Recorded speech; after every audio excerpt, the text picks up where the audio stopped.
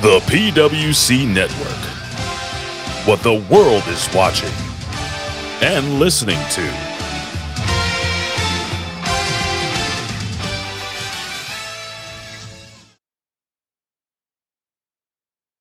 سبحان فالق الإصباح. Allahu Akbar! Ding dong. Hello? Yes, that's right, infidels. You found us here, channelattitude.com, Hameen Media Group, where you get the most real talk, the best reviews of all your favorite wrestling shows from AEW and WWE, Impact, and more, because we're going to break it all down with the best staff in professional wrestling at HMG. So you don't need to go anywhere else, because there's no 5 stars here. There's only $5 face slaps, infidel. Allahu Akbar!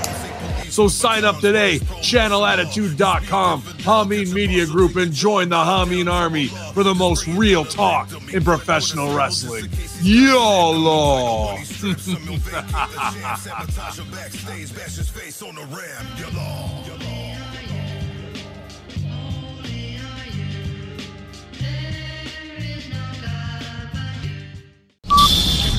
Ten, 9, 8, 7, 6, 5, 4, 3, 2, 1, 0.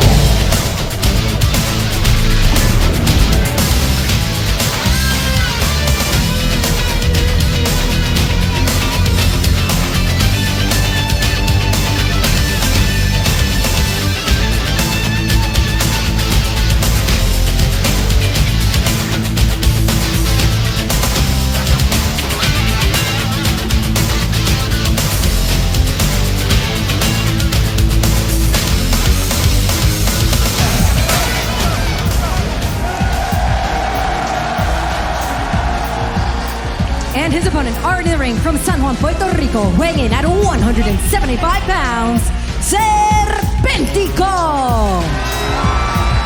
Big collision debut for Serpentico, but Serpentico has drawn the longest reigning Ring of Honor World Champion ever and approaching the longest reigning World Television Champion ever. We are taking a look in at what is on the menu tonight. Oh, yes! The winner of this match by submission, the Ring of Honor World Television Champion, Samoa Joe. Good Lord! And that is a record here on Collision, the fastest match in the history of AEW Collision. Joe with the tap in what had to have been under 10 seconds. Maybe we get official time. Greenville, my name is Samoa Joe, your one true king of television. And it seems your benevolent king has a problem. In fact, he's got a few. First one being, soon at a sold-out Wembley Arena, we go all in. And your king has nobody to dance with.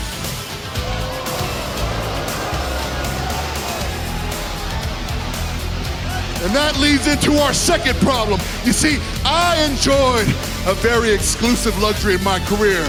Because you see, while a certain real world champ was traveling around the world, teaching all you simple people that he was the best in the world, I knew in my heart he never was better than me a day in his life.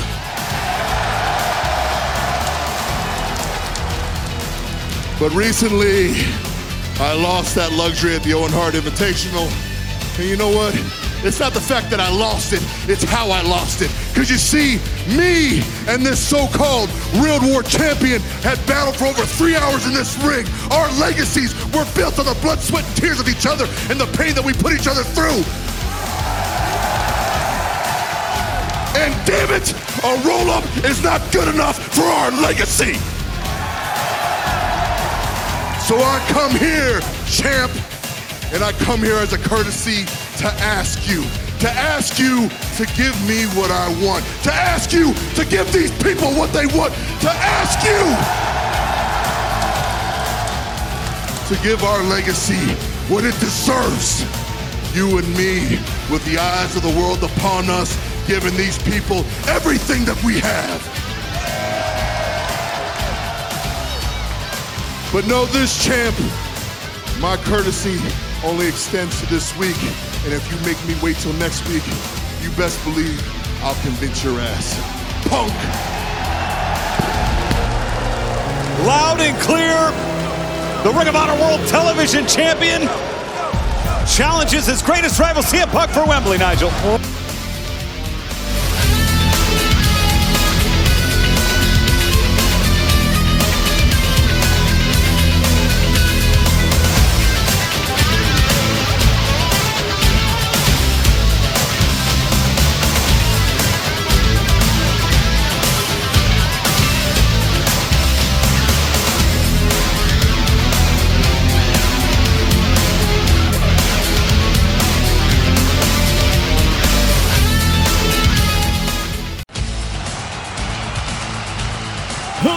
Homeboy Shivani, and now the PWC, the Pro Wrestling Coalition, is on the air for the most exciting 2 hours of professional wrestling podcasting in the world. We're gonna put butts in seats and ears to the streets. And now, here are your hosts, Jimmy T and Christopher Ambs.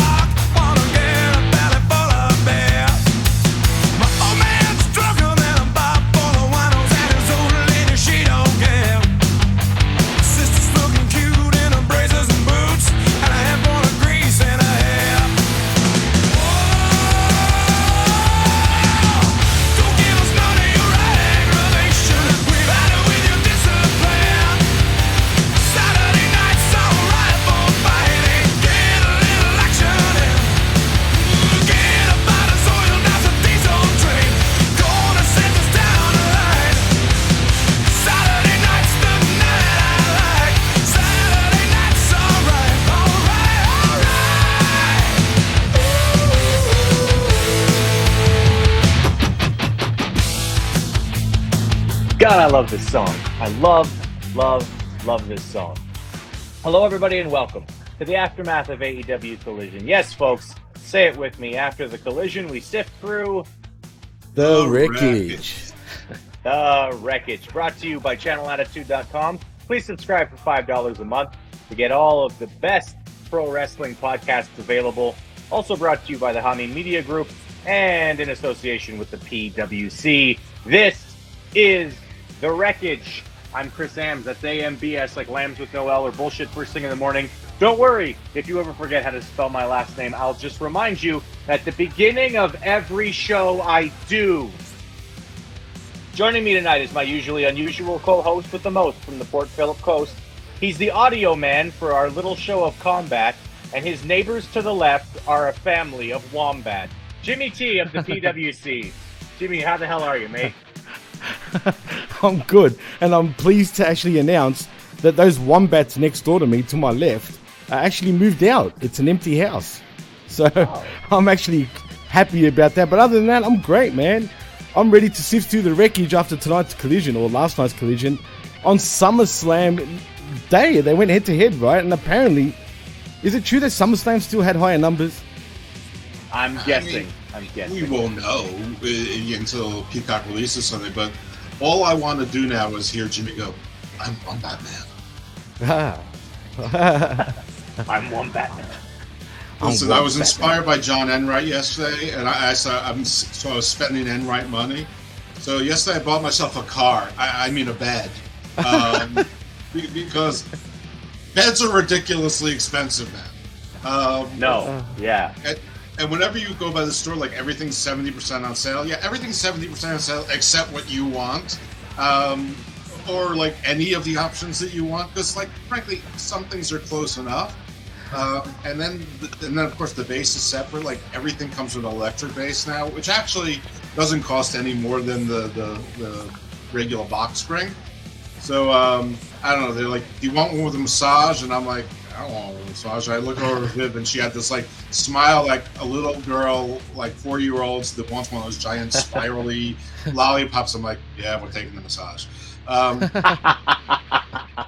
then today, Bruce Springsteen tickets were on sale. And listen, I'm going to be at the very tippy top of Oriole Park at Camden Yard, like probably like, if not the last row, like within the last 5 rows. Terrible seats in the middle. Don't care. Like that's one of the things I said before he dies. I want to see Bruce Springsteen. The Eagles and whatever. So. So Jeff will be following probably Chapter 7 within the next 10 or 11 months. But hey, there we go. Hey, that's what happens when us regular folk try to spend John Enright money. But yes, you've heard him already, folks. But also joining us is the man of 1,000 titles, the doctor, the lawyer, the occasional voyeur. Where do, why do, what do, who do? Check out the latest garden and learn more about voodoo. Jeff Lippman, how the hell are you? I'm Wombat Man. I spoke as interruptus, so hi again. I'm done. All right, cool. Well, wonderful. Well, yeah, guys, it was an interesting night last night. Let's start off with this. What did you guys watch first? Because I watched Collision live, and then I watched a replay of SummerSlam. It just felt like it was going to be easier to do it that way. How about you? Let's start with you. Jimmy, let's hear. What did you do? I went SummerSlam first, then Collision. All right, yeah. All right. Were you happy with your decision? Did you feel like that was the right way to go?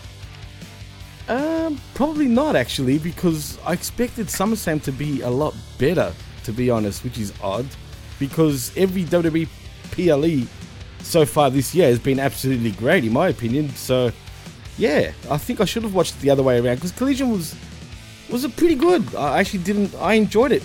I dare say maybe it had better flow than SummerSlam, but that's only because maybe it's 2 hours. It could be. Let's hear from Jeff, Mr. Lippman. What order did you watch the shows in, and did you think it felt right to do it that way? I watched SummerSlam live, and I watched Collision this morning. So I think that your question has something embedded in it. I agree with you. I think that SummerSlam fell flat. I think if this was Backlash or Fastlane or whatever, it would have been fine. Not great, but it would have been fine. But for SummerSlam, I think it fell flat, and I think in some cases it was an absolute fail. But I won't call it a bad show. I don't regret my choice of order, because I would like to be in the know as to what's going on with a live show. With the stakes, as big as SummerSlam's supposed to be. But if we're talking about which show I enjoyed more, again, maybe it's because it's 2 hours, but yeah, I definitely like Collision more. Collision was a better television show than SummerSlam felt like a mega SmackDown, and I don't really need a mega SmackDown in my life. So I would do it the same again, but for the same reason, because I want to know what's happening on a PLE live. I don't want to be finding out on Twitter, but not because the show was better. Right. Yeah, no, that's something that I feel like happens with a lot of wrestling fans, is you sort of watch and tweet at the same time, right? You're scrolling Twitter while you're watching. It feels a little more like a live experience, and I think a lot of people actually do that. And I get why, but yeah, for me, I was really, really disappointed in SummerSlam. I mean, partially because I watched Collision first. So I thought, oh, wow, this was really, really good. And in my thought process, it was, hey, this was a really good, 2 hours to lead into something that should be really important. And then I watched SummerSlam, and I just thought, man, I really loved the Logan Paul Ricochet match. And I think it's really cool that, that Logan Paul was willing to give Ricochet a meaningful match finally in his career. That wonderful talent of Logan Paul just brought out, whatever he could possibly find in Ricochet. I'm being a little bit facetious here, but also not. That really was Ricochet's best match of his career. And it was against a guy who basically trained for 6 fucking months to become a professional wrestler. So shout out to Logan Paul for being maybe the most naturally gifted professional wrestler I've ever seen in my life. And I'm not kidding. But other than that, most of that pay-per-view just felt like Oh, yeah. Okay. Fine. I guess. Yeah, I'm going to probably reserve most of my pay-per-view comments for. I assume we're going to do a recap show at some point. I don't know when we'll fit it in, but yeah, I would say I didn't think any match in SummerSlam really stood out as being great. So there were no big surprise returns. I didn't actually think there was going to be any big surprise returns. There was a cash-in, which was well done, but I'm not sure the rest of the match was particularly well done. It was not. Yeah, so good. I'm glad that you agree. It's sometimes you watch and you listen. When you are a full-time cynic and skeptic and a nitpicker, so sometimes you need to hear other people's opinions of things before you go out there and rip, because if you're always ripping, then people stop paying attention. Or they just pay attention to hear you complain, like Jim Cornette or whatever. But listen, I don't think Collision was a perfect show either. There's nits I'm going to pick tonight as well, today about last night's Collision show. But yeah, I'm looking forward to doing a SmackDown review show and talking about it, because listen, I've already blown SummerSlam. I'm sorry. I'm debating between a D and a C, like which passing grade I give it, and I'll probably fall somewhere in between that, but not, it's going to be no higher than that. Yeah, no, I'm with you, Jeff. It's not going to get a very great grade. And that's hence my name tonight, boys. Secondary schmecondary. Yeah, it is the secondary promotion. It's going to get the secondary numbers. It's going to have a really bad, I'm expecting something, close to catastrophic in terms of numbers for Collision tonight. But I'm really hopeful that I don't, because that was a really, really great show. I mean, it was really, really good, to the point where I started watching SummerSlam and I watched that first match. And then after that, I was just kind of like, man, why is everything not good? I was almost thinking to myself, maybe it's just me. And I started looking online and I went, oh no, it's not just me. SummerSlam really is kind of disappointing. If you watched the pre-show as well, it was 5 hours, man. That's too much time. It's just too. That's something that AEW does too. They cram too much onto their pay-per-views, thinking that they're doing you a favor. And I've got to say, of all of the pay-per-views that I've watched over the last 6 months to a year, the best company for pay-per-views is still NXT, because they have about 5 fucking matches on every pay-per-view, and they're important, and you know why they're important. And by the time you get to the main event, you're like, oh shit, it's the main event already. Okay. And it's just this really pleasant experience to just watch a pay-per-view. And at the end of about 2.5 hours, you go about the rest of your fucking night. That's why I almost always say, just to correct the vet, NXT is delightful. And it usually is just delightful. And if you go into NXT realizing that you're just, eating popcorn, that you're going to enjoy it while you're watching it, but it's not going to have any lasting positive impact on your life. And that's fine. But I will probably not be able to resist comparing and contrasting some things about Collision to SummerSlam throughout the show, but I'm going to really try and focus on Collision. And the good news is, folks, I just watched Collision. So literally the 2 hours before I finished watching 10:45 a.m. Eastern time on Collision, bought my Springsteen tickets, took my old man Pete before the show started, so refilled my water, so I should be all set and ready for this trip. Yeah, I watched Collision just now too. I finished probably about an hour ago. Oh, good. So everybody's fresh for it. That's good. I'll be the man with maybe I'll be the one who's forgetting things, so you guys can tell me if I'm forgetting anything. Well, we start off Collision. We'll just get right into it. We start off Collision with a tag team match between Brian Cage and Big Bill versus FTR.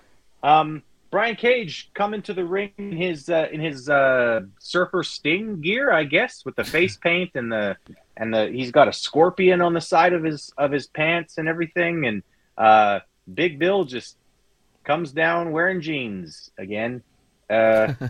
and the lollipop. I realize that this is nitpicking. I really do realize that, but if you're going to have a tag team, especially if you're going to be good enough that you're going to go for the tag team championships, you should have matching gear. I mean, I don't know. Is it just me? Like, Jeff, you're pretty close to me in terms of like you really appreciate the visuals of pro wrestling, right? You and I are both sort of known as somewhat sizist guys, right? Like we want to actually see big motherfuckers who look like they would kick your ass in professional wrestling. And Yes. you know, Big Bill, Brian Cage, they fit the bill for sure. But is it just me, or like is this an important thing if you're going to be an important tag team? You need matching gear, Jeff. I mean, listen, I don't think it spoiled anything to expect that FTR was not going to lose these titles. I don't think it's spoiling anything to think that we're never going to see Brian Cage and Big Bill as a tag team again, or the next one is when they break up. But, I mean, you guys did a great job on Cage and explaining all the things wrong with the Mogul Embassy and why none of it makes any sense. I mean, it's basically a faction that's rarely a faction that rarely acts together and is now, if you count Big Bill in Mogul Embassy, which is not quite a thing, why you have 3 tag teams, which makes no sense. I mean, they're not even divided, and 3 of them are the Ring of Honor 6-man champions, which is rarely mentioned, which is fine because who gives a fuck? But it doesn't make sense unless they try to explain what their goals are to try to make it make sense. And good luck with that one. It would make it make sense. We're going to focus on our 6-man teams, and AR and Swerve, we're going for the AEW gold, and Big Bill is there to make sure that happens, that nothing goes wrong. All right, fine. Anyway, yeah, it would have been nice for them to invest in. My nitpick here is, why is Brian Cage dressing like the faciest face Sting of all time when they're clearly heels, when the Sting has nothing to do with? I mean, I was spending, probably a total of 90 seconds, but it felt like a long time when I should be paying attention to things, to try to figure out where else that face paint can be other than Sting to make it make sense. And I'm like, Road Warriors, no. Powers of Pain, no. Faces of Fear, no. Demolition, no. Ultimate Warrior, no. I'm like going through everything that I'm trying to. I'm trying to go to WCCW days, or the Paul Jones Army, Tenge Khan, no. I mean, no, it didn't make sense. And no, he had a scorpion on his pants, Jeff. Like, it was just Sting. Right. And, maybe he's a Scorpio. I have a Scorpio on my shoulder. So, I don't know. Anyway, yeah. They didn't even try to fool you. Yeah. No. Jimmy, what do you think about the whole aesthetic thing? Like, if you're going to have a tag team, should you not have matching gear? It just looks fucking sloppy when they don't. Technically, I would say yes, and I totally agree with you, though, Chris. But, like we were saying, this is the Mogul Embassy, whatever that means. Are these 2 even officially a tag team in the first place? I mean, they're a tag team. They're tag teamy enough that they got a tag team title shot. But let me ask you another question. Wasn't Brian Cage part of the other 2 guys? The Samoan guy and the African dude? Is he? Is the other guy African, or is he just black? I don't know. Well, he's from Africa, actually. So yeah. Well, no, he's from the U.S., but he is he? But he does celebrate his. I think he's from Ghana. He's from Ghana, right? Ghana heritage. Yeah. No, he's from Capitol Heights, Maryland. He lives in Texas now.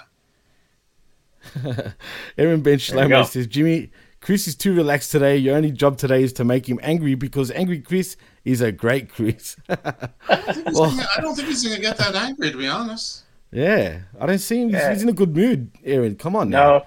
No, you might want to tune into the SummerSlam review we do later to hear angry Chris, because there is some shit on that fucking card. Well, look what he said also. He also says, after Rampage, we want angry Chris every show. Well, you got to listen to the skirmish, because that was very angry Chris also. Yeah, just listen to the other 2 AEW shows, or whenever he's dragged onto a WWE show. But you're gonna have to settle for semi-angry Jeff. I'm sorry. Yeah, no. That's a problem. You're always nitpicking. No one pays attention anymore. Nobody appreciates my anger. And usually with me, I'm pretty chill at this time because it's like 1:20 a.m. for me, so I can't be like, all loud and shit like I usually am. Jimmy, keep that noise down. I've had complaints, trust me. Sorry, D. Yeah, okay. Well, let's talk about this match. So basically FTR, they start off doing the technical tag team stuff, quick tags, cutoffs, keeping their opponents in the corner. Bill and Cage basically getting their offense in with their size and strength, which, I mean, hey, if you're giants and you're full of muscles, that's probably the way you should be working. Brian Cage, take notes. Moonsaults are not your friend. You are too big for that shit.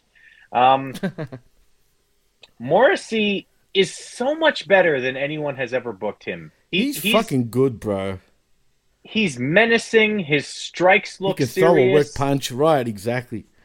Yeah, he throws a work punch really well. And I mean, that has a lot to do with your opponent taking the move. But when you're that fucking big, you can just make somebody take the fucking move properly too, right? Absolutely. I was kind of surprised at how well the crowd was reacting to this match. Like, they were, bro, for this match. They really were. This was a really good crowd to begin here. There's an elevated bulldog from FTR that gets a 2 count early. That was a pretty cool spot. What's that? It's back. Well, the House of Black made an appearance for a while, but you're back. Yes, because I'm trying to read my notes while also doing this off of my phone. So apologies, but also go fuck yourselves. So yeah, gets a 2 count, and then the Cage sets up for the F10, but FTR counter it into the Chatter Machine for the win.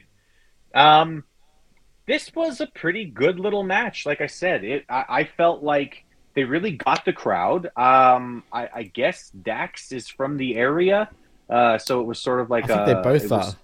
Yeah. Okay, so it was sort of like a hometown crowd kind of thing for them. So they were getting good reactions. But I actually thought that Bill, a few times in this match, he was really doing the right thing as the heel. He would land a move, right? And something that you see a lot of, especially in AEW, is you have guys sort of work too fast, right? They go from move to move to move to move to move, and it never allows the crowd to breathe or react, right? And I thought that Bill was doing a really great job in this match of he would hit, let's say, a big punch, and he'd drop the other guy, right? And instead of jumping on top of him and hitting him more, which you would see a lot, like with the younger guys, Bill would turn around and he'd play to the crowd and, oh, yeah, did you like that? Oh, boo me, right. Yeah, whatever. Okay, boo me then, you little bastards, kind of thing. And he was really milking the crowd in a way that it really got the crowd into this match. And I didn't know if they were going to be able to really get the crowd excited for this because, I mean, we've seen Big Bill and Brian Cage win, 2 tag matches? You were never really tricked to think that they were going to win the tag belts here. But I thought they did a really good job of getting the crowd. And I like this finish, too. It was sort of like okay, well, you guys are both good wrestlers, but we're a really great tag team. So we're going to take advantage with the tag team tactics and get our win that way. I really like this match. And, Jimmy, before we get into the post-match stuff, and we will, what did you think of the match overall? Surprisingly, I agree with you. I loved it, man. I was thoroughly into it. As a matter of fact, I got to the point where, and I knew FTR was going to win, don't get me wrong. We all knew that, you said. But for a moment, I wanted Big Cass, or whatever you want to call him, and Brian Cage to actually win. I felt like, you know what, I wouldn't be mad if they actually had won, but unfortunately they didn't. But you know what, I would love to see a program with these 4 once again.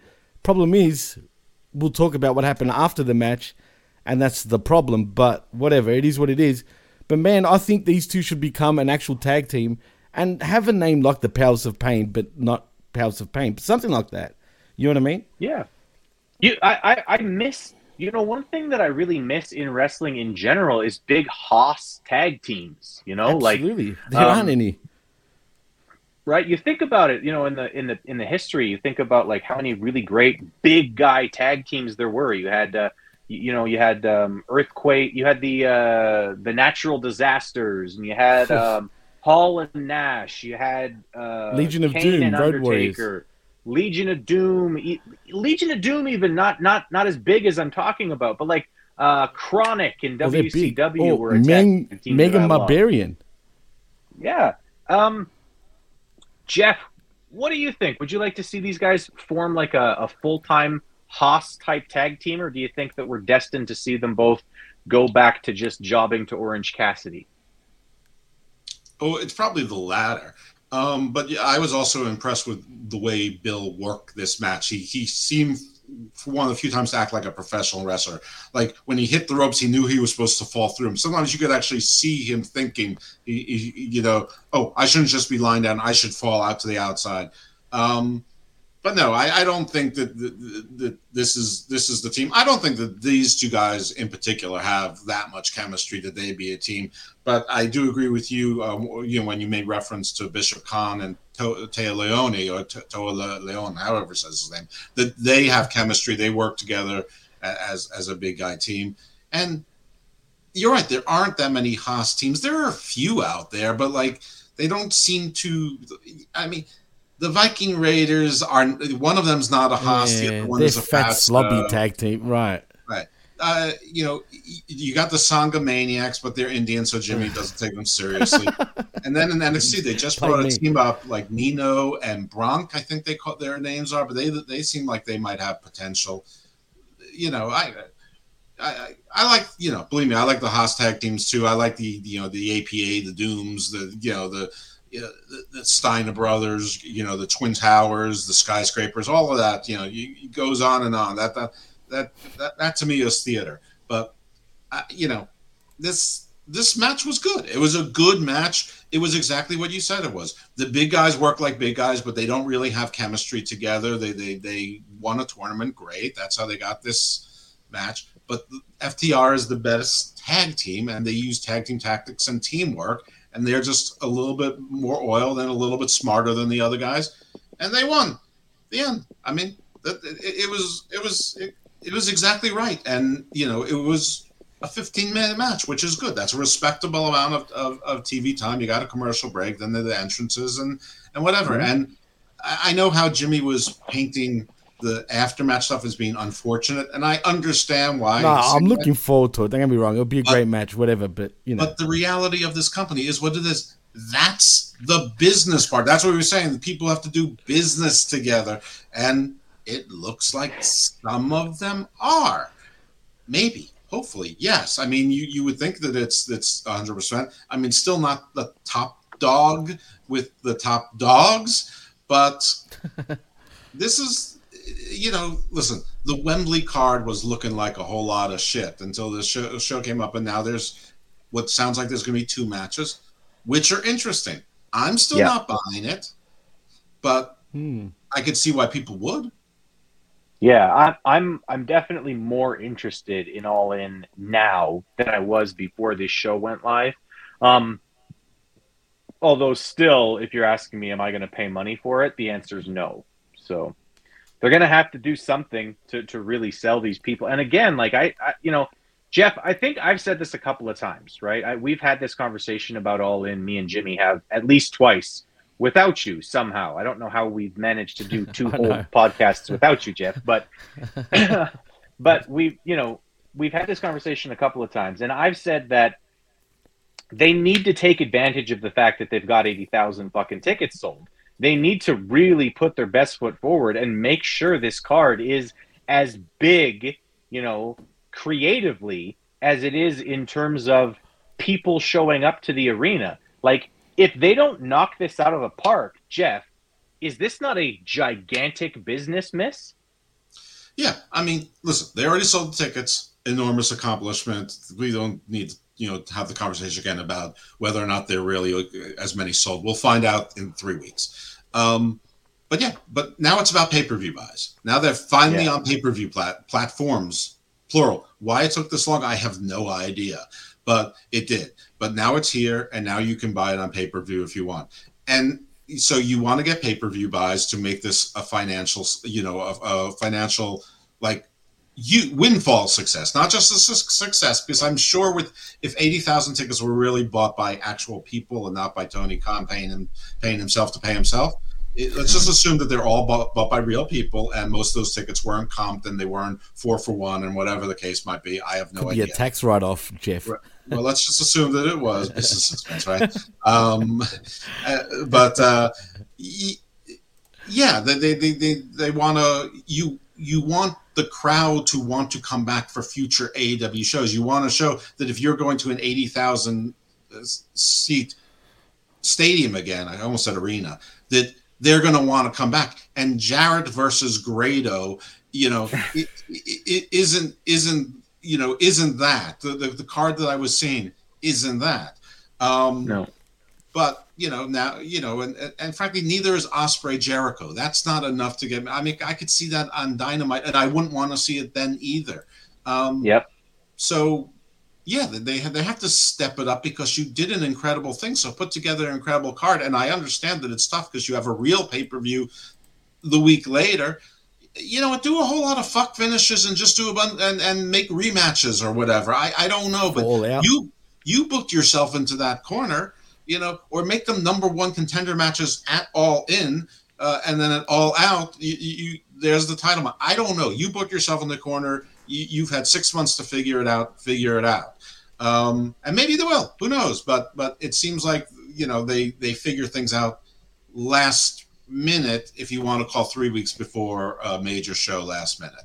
And I do, to be frank. Yeah, no, it's not enough time. All right, we'll move on because Jimmy and I have already given our opinions. I was going to say a particular thing. I don't need to say it again. Yeah. All right. So Dax takes the microphone after the match and he says, we've done a lot as a tag team. We've been world champions all over. We've beaten the Bullet Club. We've beaten the Briscoes. We've beaten these two big bastards. There's only one thing left to do. One thing left we got to do as a tag team to show that we're the greatest of all time. We need to beat the Bucks. And then they set that up for All In. So it looks like that's going to be a match at All In. FTR versus the Young Bucks. I know people are really excited about that because these are two teams who call themselves the best tag team in the world. One of them actually might be. The other one doesn't know how to put together an actual wrestling match. So I'm not excited. But please, tell me how excited you guys are. Jimmy, let's start with you. FTR versus the Young Bucks. Are you excited for this? I mean, we've seen it already a couple of times, but look, man, it's going to be a great match. It's going to be near fall after near fall. We know this already. I mean, it's going to be spot after spot. It's going to be Arn Anderson's liver spot as well. It's going to be on there. I mean, we're going to have super kicks and then the 1, 2, 3 after about 10 million new finishes. That's pretty much the match. So how can you say it's going to be a good match if you already know it's just going to be spot, nonsense, spot, nonsense, garbage, near fall, spot, near fall, finish. Like, that's not because a good the wrestling match, Marktards, Jimmy. You're right, it's not. But the AEW Marktards are going to live it up, dude. They're going to love it. They're going to say match of the year candidate. I'll guarantee it. We already know this. That's what they're going to say, 100%. But look, it's a match that does need to happen. That makes me wonder, though, could we possibly get Kenny versus Punk at All In? No, because they set up for Punk versus Joe, and I'm sure they're going to follow through with that. Oh, yeah, true. No, you're right. You're right. You just watched Collision, my friend. No. I forgot about that, but you're right. It was Joe pretty much challenged him on Collision. You watched it an hour ago, goddammit, Jimmy. I did, and I heard Joe's promo. Come on. But, yeah, you're right. And I'm actually happier for that match instead of the Kenny one. But that match does need to happen.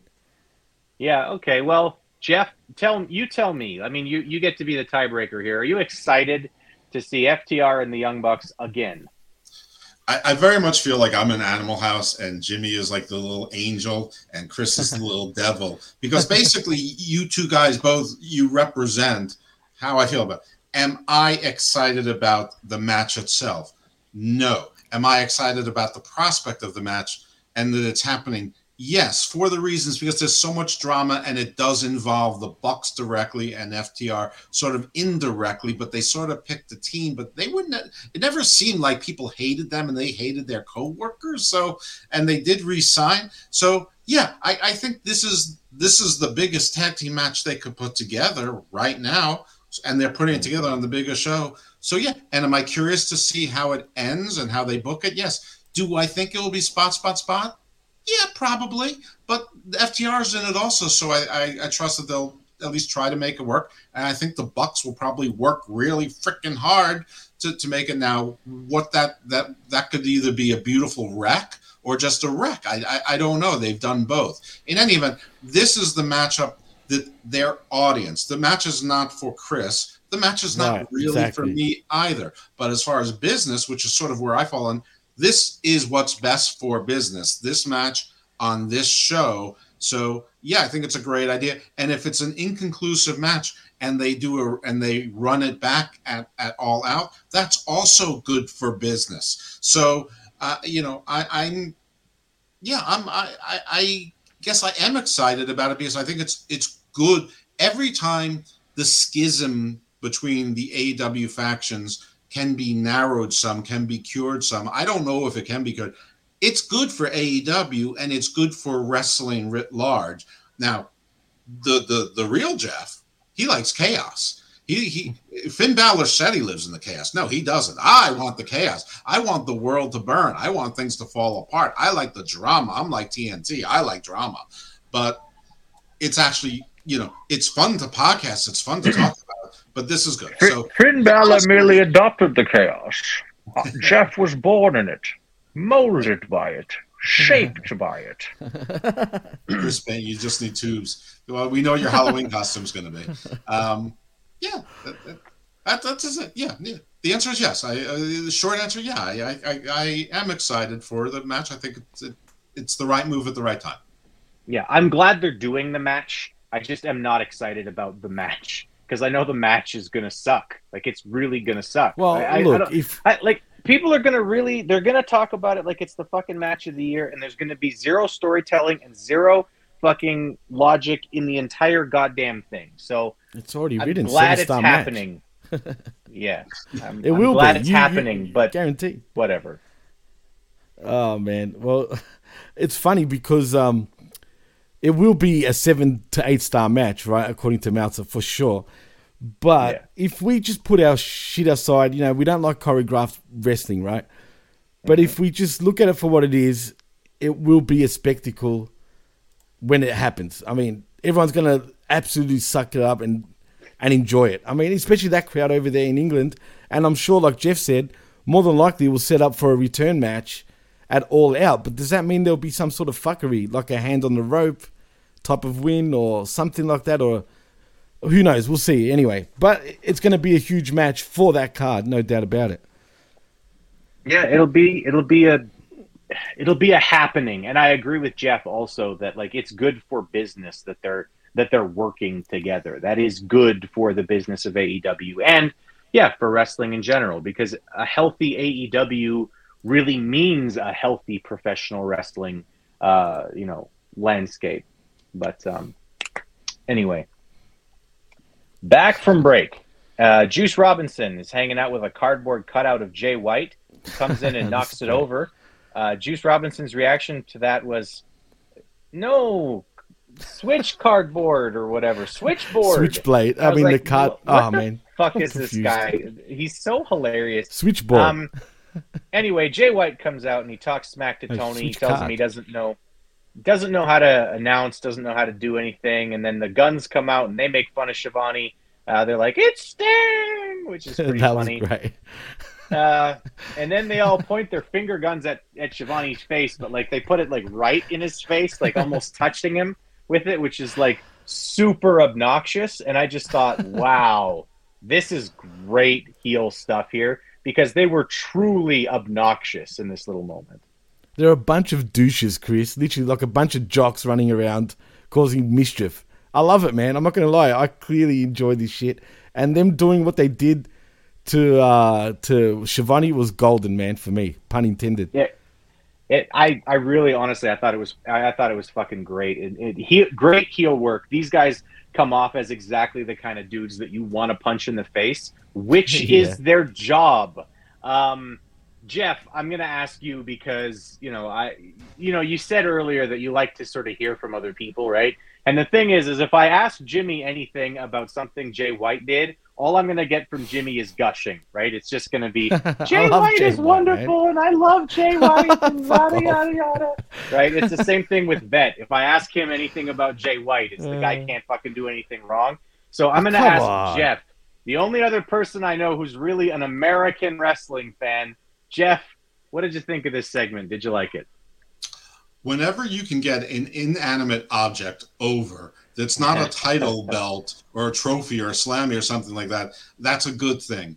And they got it over, and when poor Card Blade's arm sort of got folded and it was flippy floppy. Juice Hart's goes, "Oh no, Card Blade!" I mean that. Yes, this was great, and the fact that they kept hitting Card Blade's bang bang finger into Tony Schiavone's glasses was amazing. No, this whole thing was great. And like in the beginning, I was like, listen, I'm glad Card Blade is still part of this. Like before you had a name, I'm like, I'm glad they're still using the cutout because the cutout is fantastic. But why isn't Jay White there 2 weeks in a row? And then Jay White walked over. Yeah. And I'm like, oh, he's here. This is great. He's down with it. And at first you're like, it almost like Jay White pretended like he wasn't happy that there was a cutout him, but then he loves the cutout. So I thought this was an excellent professional wrestling wrestle crap douche crew kind of thing doing. I thought it was great, and what this is doing is what they should have been doing all along, and the timing of it's been okay. Because my complaint in the beginning is that Jay White in the beginning of Collision, forget about what he was doing on Dynamite, that was sort of here and there, but on Collision I was worried too much that they were like positioning him as a tag team wrestler, not the single star. But he's clearly cut out. Cut out. Wasn't intended, right. But there it was. Right. It worked out.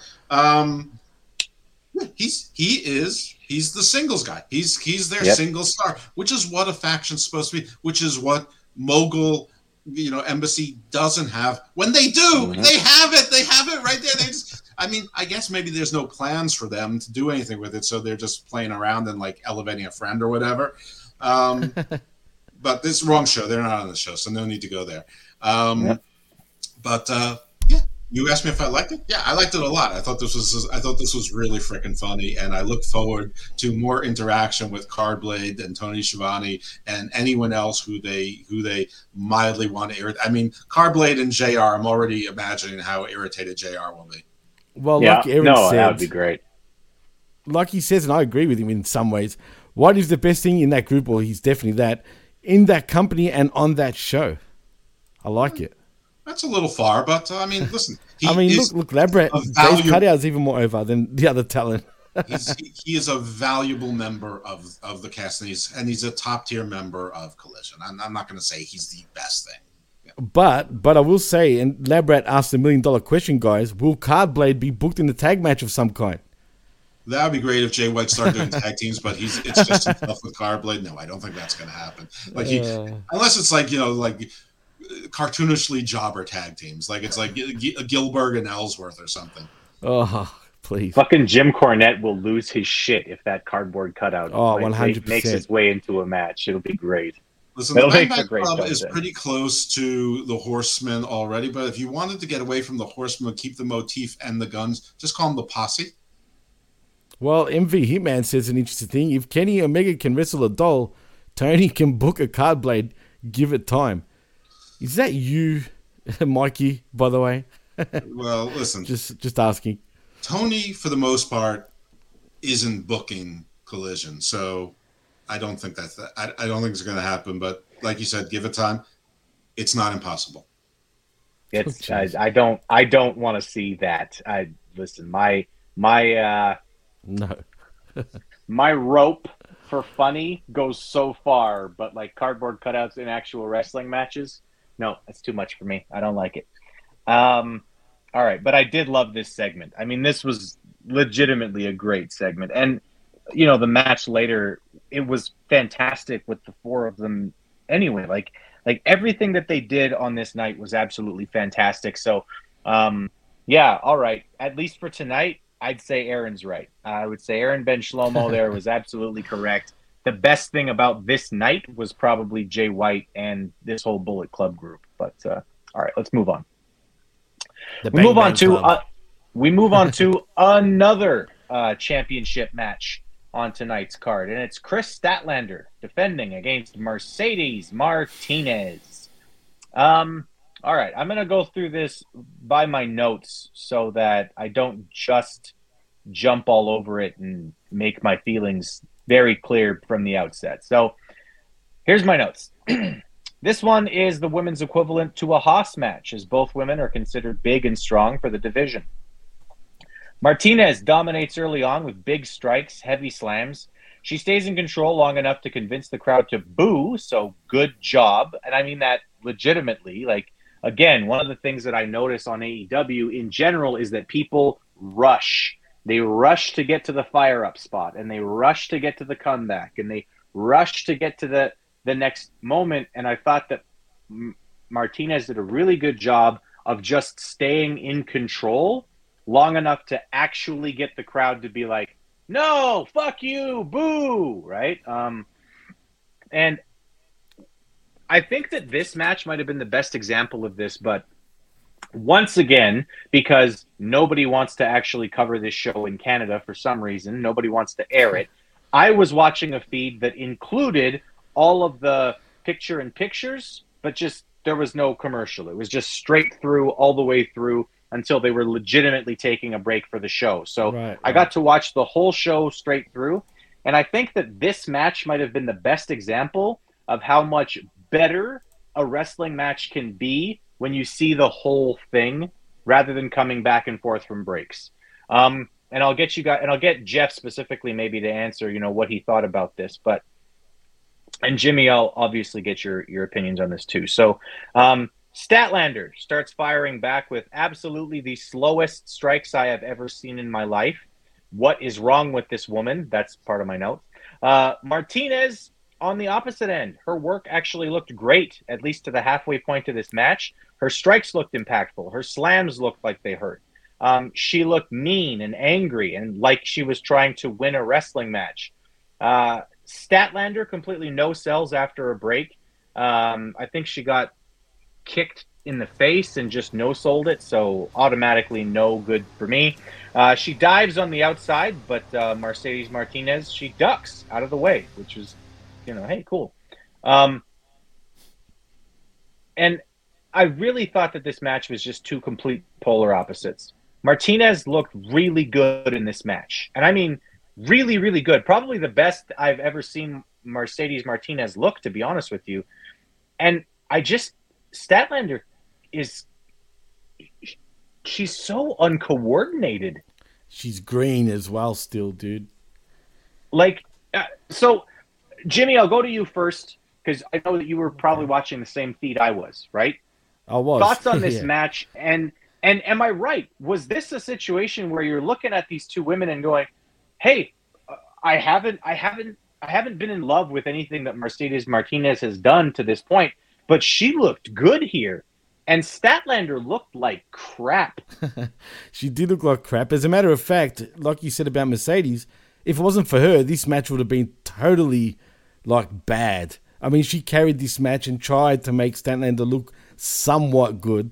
The problem is, Statlander is not good. I mean, her legs are shot. She stutters. She almost, when she runs, when she's about to run, she's running on the spot before she actually goes. She's doing the road runner, meep, meep, and then takes off. She just sucks. She shouldn't be champion. She's green as fuck. She's been in the business now for 4 years, say, about that? Because she hasn't really been in the business for that long. But I just feel like she's not learning properly. No one's telling her or teaching her any sort of psychology or how to work a match properly. Well, how long was she on the Indies before AW? Because she's not pretty long. much an AW original. So she wasn't. So if she was on the Indies for a year before AW, she probably so about 5 years all up. Right. Yeah. But then again, and I mean Logan Paul. I mean, listen, again, compared to exactly, her. Right? Logan Paul. Yeah. But okay, specifically, I have to call out those strikes in the corner. I mean, literally, this isn't going to make awesome audio, but if you're watching, congratulations, you get to see some special awesome stuff here. But like those strikes were legitimately like this, like maybe this fast, and it was like, what the fuck is she doing? She's supposed to be firing up here. Right. Jeff, you didn't see the full feed. You had to go through a commercial for this match. Right. Did you see something similar? Did it look to you, like Martinez was actually like by far the MVP of this match? And were you seeing the same thing that we were seeing? And that's just that Statlander has no coordination.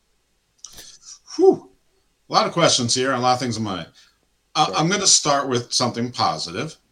I actually didn't think the match was that bad. I thought for an AEW women's match, it was better than most, which is not a very high bar. I realize that. Yes, Mercedes Martinez is much better than Chris Statlander. There's no question about that. I saw the strikes. Her striking is terrible. And yes, she's uncoordinated. And she did that sort of that flip, moonsault, and she landed on her ass and hit no part of Mercedes Martinez. Bad. But I will say that this is when I'm going to contrast it with something on SummerSlam. Charlotte did a moonsault out of the ring and hit no completely part of Asuka.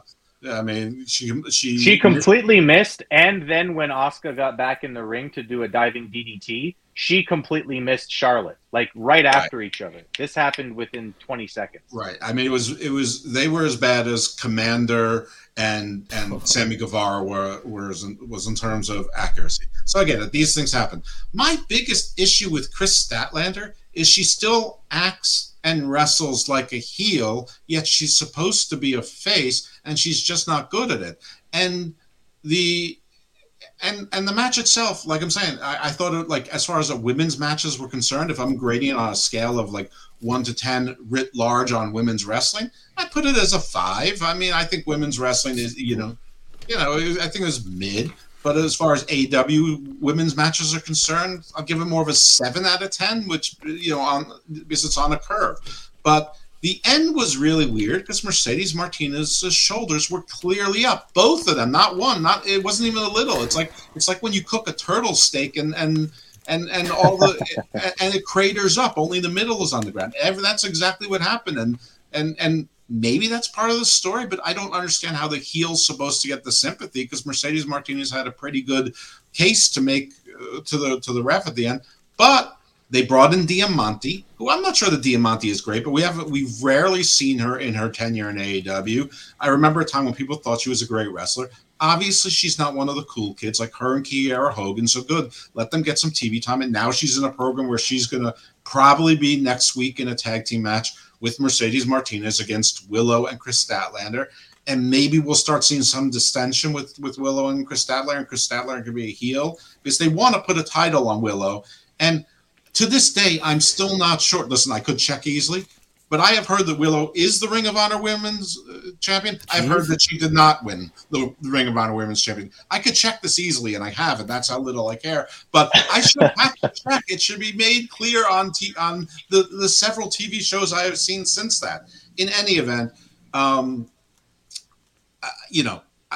it's a TV show. For a TV women's match on AEW, I thought it was pretty good. But I fully agree with all things you're saying. I just think the bigger problem is Chris Statlander has no fucking idea how to act like a heel, which is consistent with the fact that she really doesn't know how to wrestle either. And I heard what you guys said on Rampage about her promo, and I sort of thought the squatting Renee was weird, but different. But her promo made no sense. I mean, she was like taking all like 1950s stereotypes of what a woman should be, and then saying, "'Cause Mama's coming home." That's a heel promo. That's not a face promo. So, maybe somebody realized that and they're going to do it, or maybe it's AEW. I don't know. Chris Statlander is what happens when you order mommy off a Wish. I guess. She's put on weight. Have you guys noticed that? And which is not good for her knees, which are already shot. I feel like she's put on weight anyway. Not that she looks bad. I haven't noticed it. Chris Statlander has always been thick. Like she's always been sure. like a big, strong girl. I haven't noticed it. I'll take a look next time, I guess, if I can peel my eyes away from how terrible her striking is to try to look at her body. I mean, I think what probably happened is when she injured her knees so badly, she was not able to work out, and she probably lost some musculature. And when she was back able to train, she probably got it. I mean, has more of a power lifter body than, like, she's always been built like Allison Kay than say, than Charlotte or Sasha or whatever. So no, I don't think she looks particularly different physically. I mean, she needs to be more careful with her knees. Like, she shouldn't be squatting Renee Paquette with her knees. She should. That's her career. She should be treating them like gold. If she's got to go back to the alien thing and walk and act like a robot, then that's what she's got to do to make a career. But I didn't think the match was nearly as bad as you guys did. I just thought it was okay. Okay, well, I mean, that might be a symptom of only getting to see half of it since you had a commercial break and Jimmy and I had to watch the whole fucking thing. That's true. Okay. And I don't watch the picture. I go right to fast forward. No, I do too. If I have it pre-recorded on my TV and the picture-in-picture comes up, there's no fucking way I'm watching commercials. Fuck that. Yeah, it takes you out of it anyway. Even during the commercial, how can you sit there and watch it while there's a commercial going on? No, can't do it. All right, so next up here, Toni Storm is playing what I actually think is sort of a fun new character. She seems to be playing this woman who's been cheated on, and she does not understand. Or she's like, am I not pretty? Am I not important enough for you? Am I not, do you not care about me anymore? I really loved it. She's doing what Chelsea Green did in Impact when she was Laurel Van Ness. She's doing the hot mess, like the discarded bride. But yes, I also liked it. Yeah. All right, Jimmy, is it I 3 liked for it 3 too. or what did you think? Okay, no, good. No, yeah, I liked it 3. too. But what's with lately? She wasn't so bad now, but why has she been putting on a British accent? Has anyone noticed that? No, only you noticed that. I do have one nitpick. Is instead of her wrestling bra or whatever, her like the leather bikini, like if she just like had like a muumuu or like clearly like her pajamas on under that, it would have been better. Well, she's got no tits though. That's the problem. I know she has no tits, but which is why I don't want to wear that. Period. But it was still it was still her wrestling gear or her Showtime gear. If she's truly a hot mess, like she still should have been like in her nightgown under the bathrobe. That's all I'm saying. Yeah.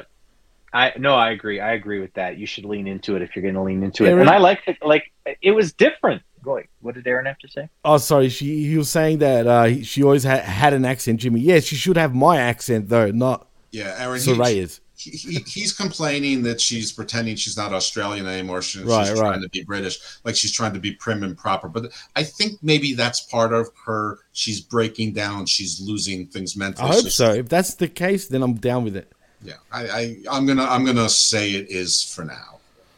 Cool. Well, we all like this.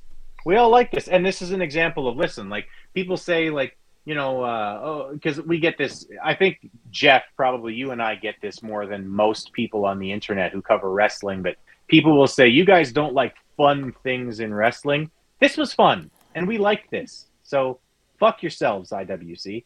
Yeah. All right, moving on. Samoa Joe comes out for a match against Serpentico. Crowd chants, "Joe's gonna kill you." And indeed, this match took about 10 seconds. So good for Joe. Joe takes the microphone. He says that he is the king of television and he has a few problems. Problem the first, Joe has nobody to fight at Wembley. Problem the second, CM Punk isn't truly better than Joe, even though he's been telling everyone he's the best in the world for these last 15 years or so. Joe wants to face him at All In, and he wants him to put that real world championship on the line. So that's a cool match. Again, we talked about it to sort of start off here, Jeff, but this match makes me slightly more excited for All In than I was before. What did you think about Joe, first of all, I guess, squashing Serpentico? That was not a shock. But also, what do you think of this match getting set up? Love Joe. Love the squash Serpentico. However, I think it was too quick, and by too quick I mean like 10 seconds too quick. Like he should have done 3 moves before he went to the coquina clutch, which is a bit of a nitpick, but he hit one offensive move then straight to the coquina clutch. I mean, I get it, but still, like you could have cut some time from TV, for one move, like a kick, power bomb, then the coquina clutch. That's all. As far as the match is concerned, I think it's a obviously it'll be a good match, and I like Joe's promo. Here's what I don't like, and they're doing it all right. I know exactly what you're going to say, and I know that they almost have to do it because CM. I don't Punk, like it either, Jeff.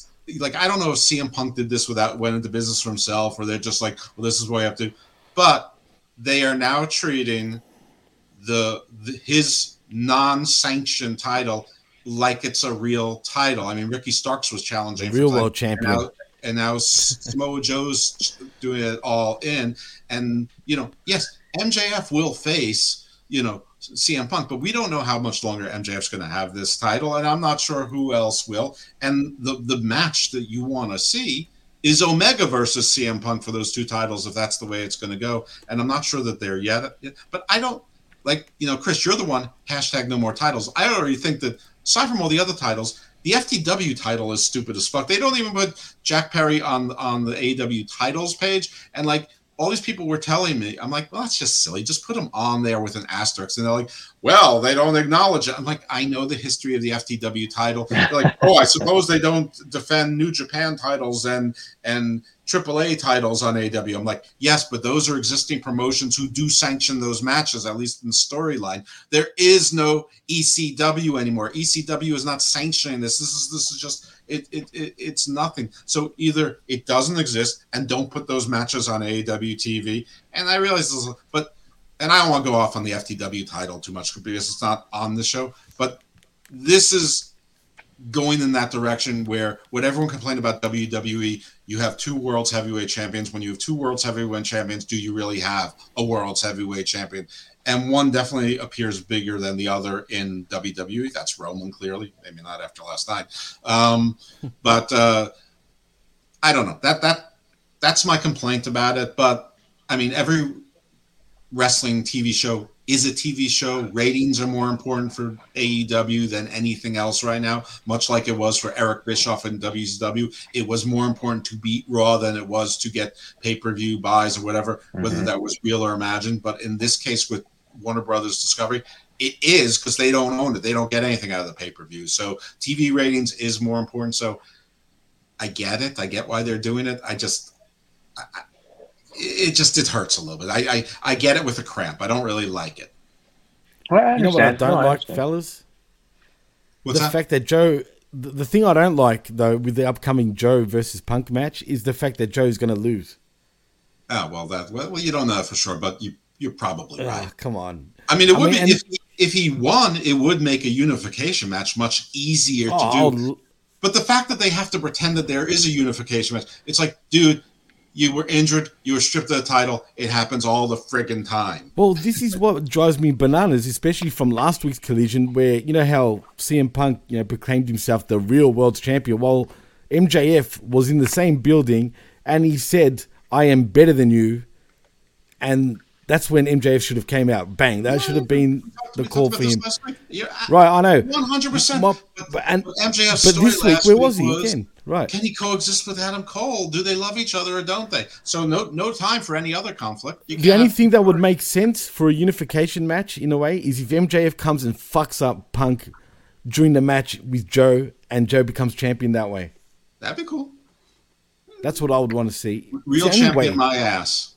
Exactly. And he's still the devil. Oh, he is still the devil. Don't worry. Absolutely. I mean, what you might see is that the devil has a new kingdom. Kingdom come. Yeah. No, I basically agree with everything that you guys are saying right now. Here's, Mike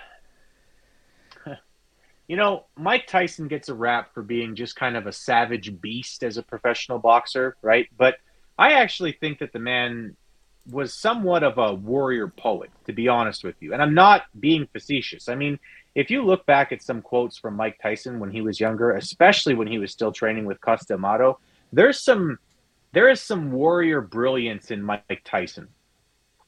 One of the best quotes that I think I ever heard him say was when he was very young and he started trying to collect all of the world heavyweight championships, right? At the time, there were 4 major promotions in boxing, and they all had separate world heavyweight champions. Somebody from The Ring magazine was interviewing Mike Tyson and asked, why is it so important to you that you unify the titles? And the quote from Mike Tyson that I always remember is, one pope, one president, one world champion.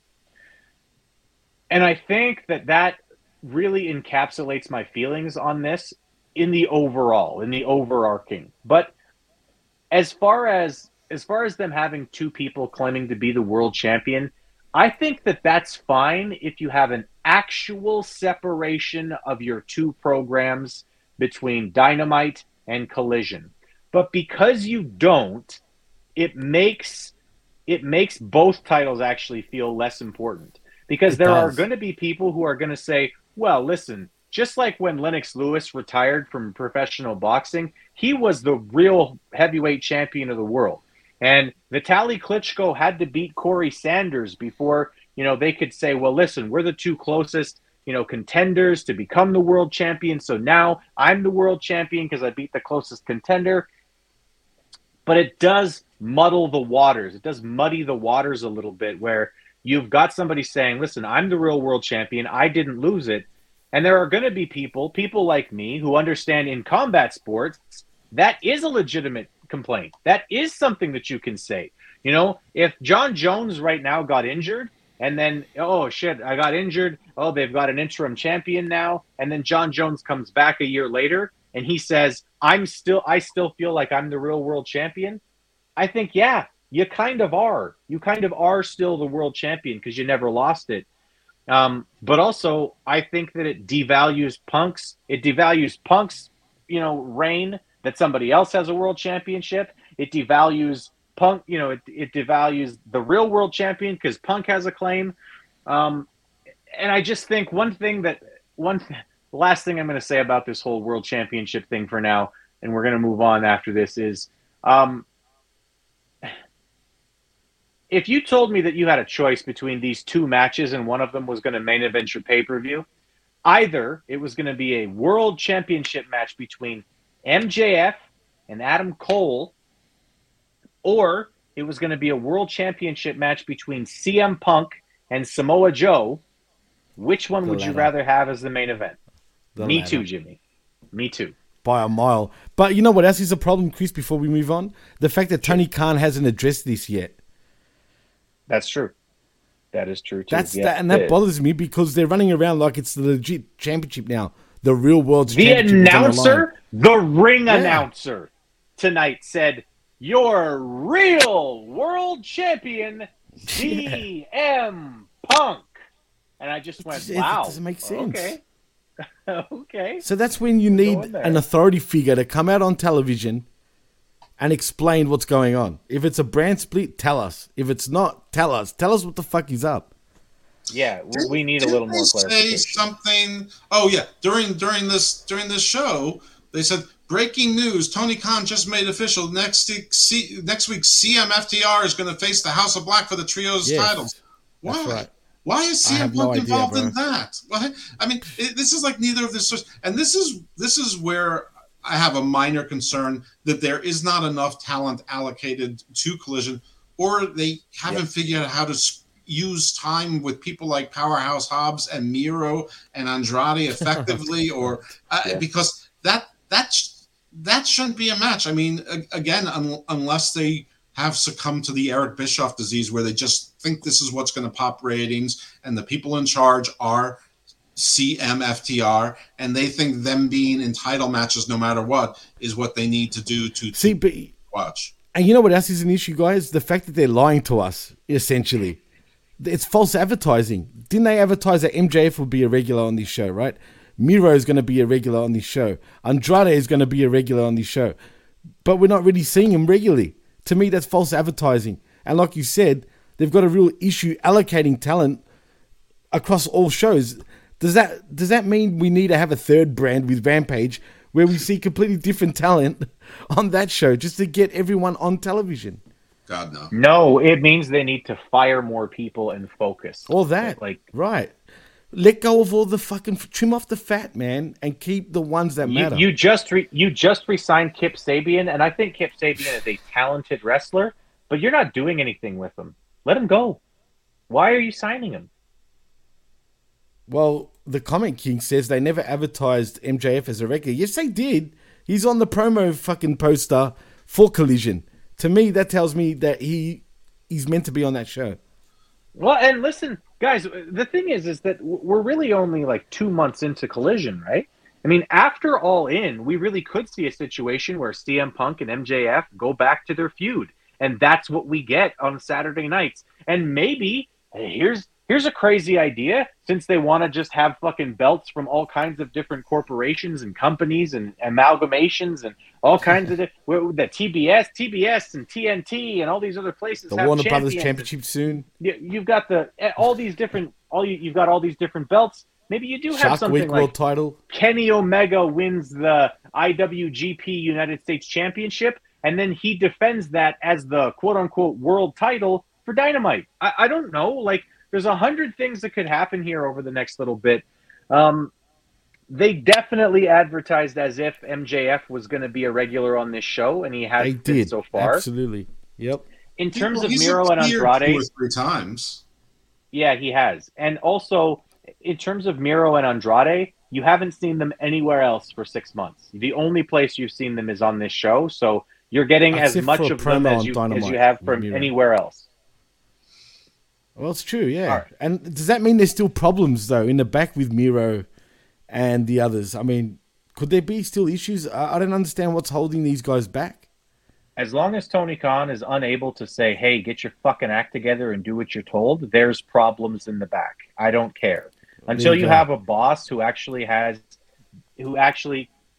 have balls. A leader who is willing to lead, you have problems.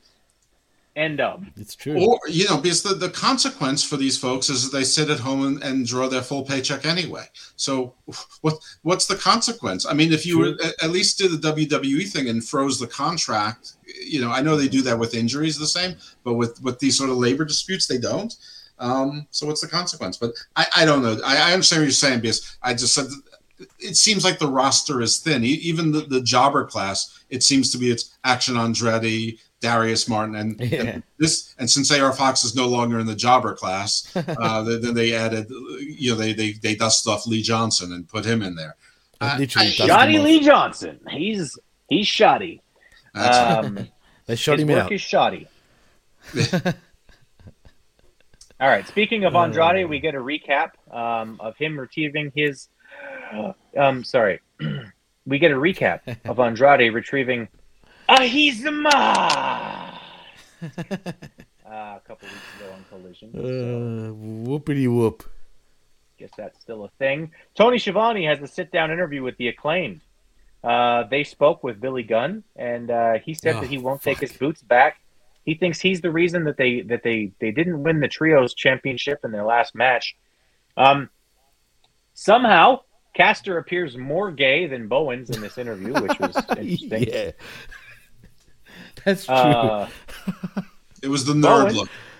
Bowens says that they love Billy, and he gets a little misty-eyed, and he says, that they're going to bring his boots with them, and they're going to keep his boots with them, I guess, a la the urn with the Undertaker. That'll be the story with Billy's boots. They'll be the source of their power moving forward. No. First of all, I hated this segment. The fact that he started crying made me sick. Like, no shit, it made me sick. And yeah, you're right. Caster, I thought the same thing. I thought Max Caster looked way more gay than Bowens did. But then once Bowens started crying, I'm like, that's gay. Like, straight up, that's... I didn't mind Bowens here, to be honest with you. I thought Bowens was good. On. He's supposed to be emotional. If he actually... Really? Listen, yeah, he's supposed to be emotional at this.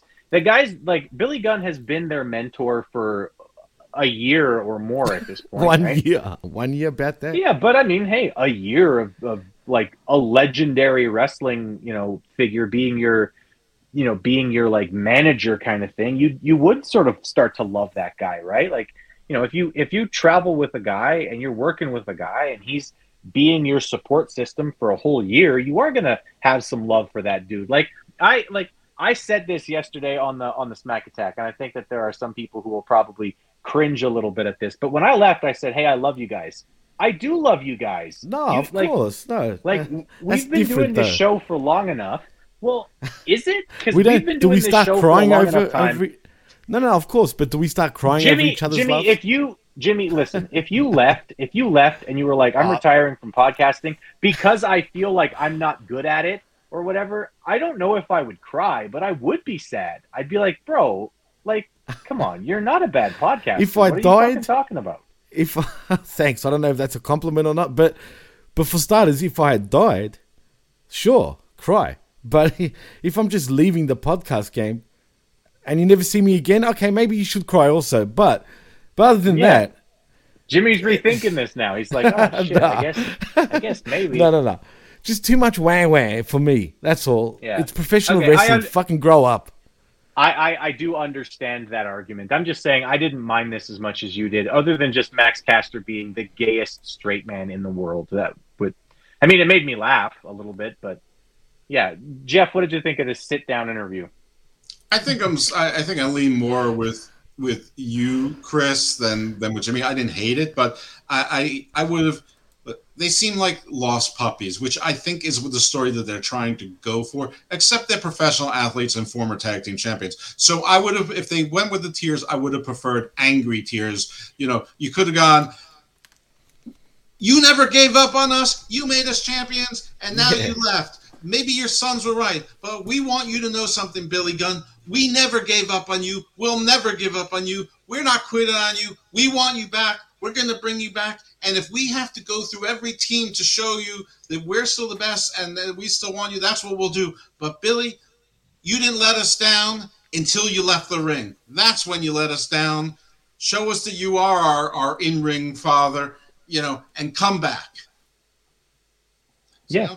I don't know. So I don't even know if that's much better, but at least angry tears would have been better. Like not petulant like little kids who got who they're like in a cabin around a forest fire and their dad ran out to save himself. More like angry, like, geez, I won every I won every baseball game, but the one time that the offense gets 7 runs against me in the bottom of the third, you leave the game early. Don't be a dick. We never quit on you. Now you're quitting on us. That's what I would have preferred. I don't know. When I was 17 and I won the regionals for boxing here where I'm from in Northwestern Ontario. When I won regionals, my dad's reaction was win provincials and I'll be impressed. So good stuff. All right. House of Black. Your dad reminds me of Christian Cage. Oh, God, I love this. That was good. We'll get to that. That's not next. Next up here is the House of Black. They come out.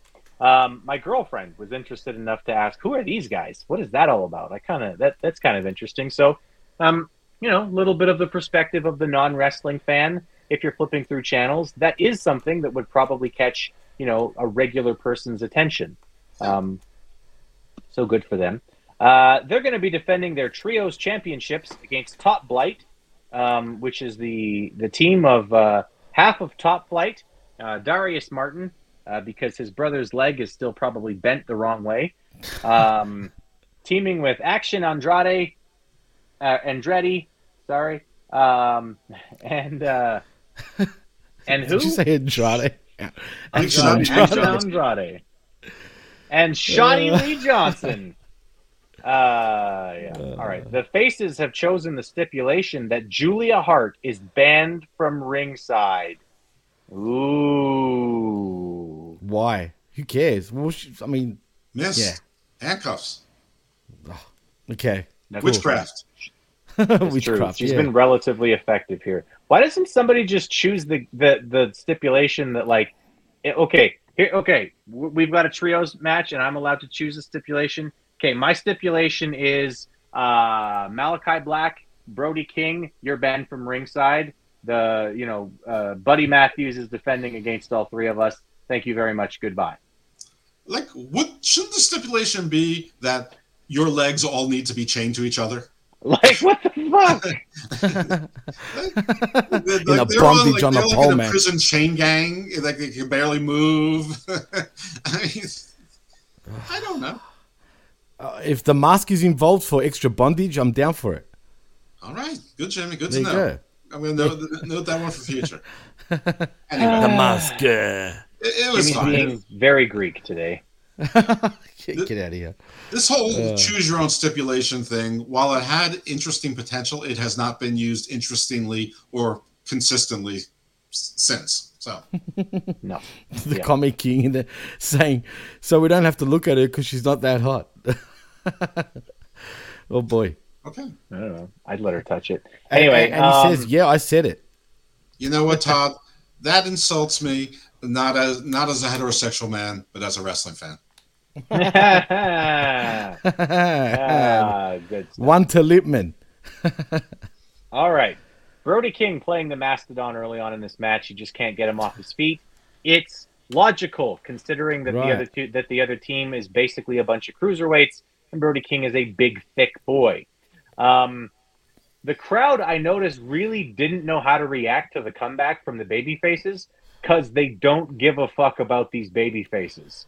The crowd was much more interested in the heel team, and you could tell every time Brody King got in the ring, the crowd was they were, what were they fucking doing, barking at him? This was like a Rick Steiner style hoo, which was cool. Was it though? But yeah, this crowd doesn't give a shit about this fucking face team. And not for the first time, I realized how much I really like the House of Black. Like, not the gimmick. I think it's played out and ridiculous. I don't like spooky gimmicks in general unless they're done really, really well. But these three guys are fucking great workers, man. All three of these guys know exactly how to be themselves in the ring. And, I appreciated the hell out of them in this match. And I agree, Chris. And you know what made it even better? The fact that it wasn't even about those three jobbers. Yeah, Shoddy, fucking Lee Johnson, and Action Andrade. And what was the other one? Oh, the other flying idiot, whatever his name is, Top Flight. It was all Darius. about... Oh, Darius, that's it. Jeez, who cares at this point? But, see what I did? No, but really, it was all about the big man taking everybody's head off and House of Black. And like you said, Chris, Buddy and Aleister Black, or Malachi Black, whatever you want to call him, they've got such good chemistry together when they do spots. They know exactly where to be and when to execute those spots. And they don't overdo it, unlike other teams. No, they at one point here in the match, they did a double like lift where they just lifted their opponent in the air, and they did a double knee strike coming down. That was awesome. That was cool. Great. Also, Malachi Black delivered a kick. I think it was during break, so you probably missed it, Jeff. But he delivered a kick to one of I think it was Action Andrade while Andrade was seated, and it looked fucking brutal. I know better. Like, I am a wrestling fan. I get that they're not really kicking each other, but it looked like he full force kicked him in the fucking chest. It looked awesome. Anyway, Lee Johnson fires back, but he can't quite get all of his offense, which was, a little advice for Lee Johnson. Maybe learn how to do the simple things before you attempt a back-flipping double reverse DDT that Malachi Black has to save by falling down in spite of the fact that you didn't have your arm around his head. Ref counts 3 on what was supposed to be a near fall, but then he says that he didn't, which is great. Good job, Action Andrade, for not saving it. And good job on the ref for being a fucking nitwit. If you count to 3, the match is over. Crowd barks at Brody King every time he's in the ring. Apparently he's getting himself over. The House of Black win a pretty good little match, and that's basically that. Breaking news from Tony Khan is the House of Black will face CMFTR next week for the Trios titles, as Jeff already alluded to. Well, boys, are we going to possibly have new trios champions? I bet you we are. I don't think so. You don't think so? I hope not. I hope they don't go with that, but I've got a bad feeling they're going to trigger it because these guys are the 3 lapdogs right now of TK on Saturday nights. I'm telling you. No, it's not going to. That's going to be.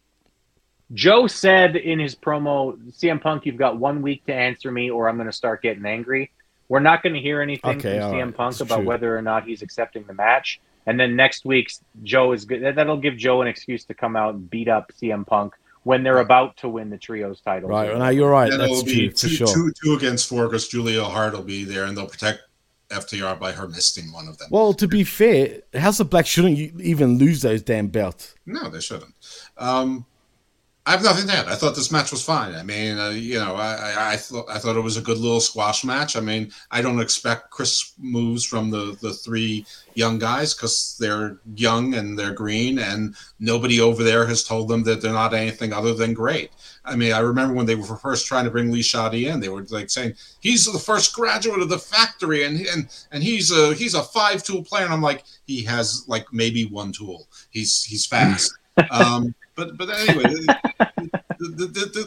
this was fun. Listen. I know he botched that overextended move that he was trying to do, but the kid hasn't. I think he's been on TV once in the last year and a half, so I think he wanted to try to impress, and he failed. He showed exactly who he is. He's somebody who needs to be in a performance center like arena. And you know what? If you don't want to use it, put him on Ring of Honor. Let him work there, and let him do, maybe somebody should like take the lower 20% of the card who they actually really feel has potential, and they should book them on indie shows and indie events that they trust, and do that. If they're not going to have a PC, let them go to what they think are the higher level indies where they're not spot fest, or be a good like corporate partner, like pretend that you're not trying to put everyone else out of business, and loan them to MLW and NWA and Ring of Honor. And I know all of those places, they only tape like once a month and once every 2 months for 3 or 4 days. But if you loan the same guys to 3 different companies, and as long as they tape on different weekends, well, now they're working 9 or 12 days, a month there, and, they get in some practice time somewhere else. Anyway, enough about my little notion there, which is probably impossible. Or not. Send him to Old Japan Pro Wrestling to get him some. Right. To get exactly, him some Old Japan. Or Old Zealand Wrestling. I don't know. No. But the match was fine. I already said what I said about the trios match. It makes absolutely no sense to me. So, except that it's a main event that they can advertise. We do not need storylines, boys. Right. Yeah. No need for storylines. That's it. Unless it's going to move forward for the Joe Punk storyline. But that's not the storyline. That's the way out. But the storyline is we want a main event with the stars of our shows in it every week. That's what we want a main event. And since FTR can't defend the titles against anyone else in the interim, this is what we're doing. Yep. Good enough. All right. So Tony is backstage once again. Is Tony Schiavone the only fucking backstage personality they have? Like, I've seen him like 8 times already tonight. That's all right. Mean Gene wasn't all over the fucking shows as much as Schiavone is. Anyway, he's backstage. This time he wants to talk to Powerhouse Hobbs. But QT Marshall shows up and he tells Tony to fuck off because he wants to have a discussion with Hobbs instead. So QT tries to make nice. He gives Powerhouse Hobbs a new chain, and he's like, hey, we're still friends, right, buddy? Everything's still good. And then Powerhouse Hobbs is like, no, get away from me. Thanks for the chain. And then he leaves. So things were not good between these guys. And then they were good again. And then they're not good again. And then they're good again. And then they're not good again. So, Jeff, can you help me out? What the fuck happened here? I mean, listen, I'm just glad that Powerhouse Hobbs doesn't seem confused. That is the only silver lining I can take with that. It seems to me to be a little bit racist that a gold chain is like what you think of. Like you come up with something Cuban, it's not cigars. It's a gold chain. I don't know. Are you saying it was too thick? I mean, I do know Powerhouse Hobbs. He often wears gold chains, but still, I mean, he's already got the. I don't know. I mean, listen, I'm just gonna say this. All right, if you bring me a gold chain, chicken, and watermelon and crushed soda, I'm gonna be happy as fuck. I'm cool. We don't have to bring race into this at all. Those things are fantastic.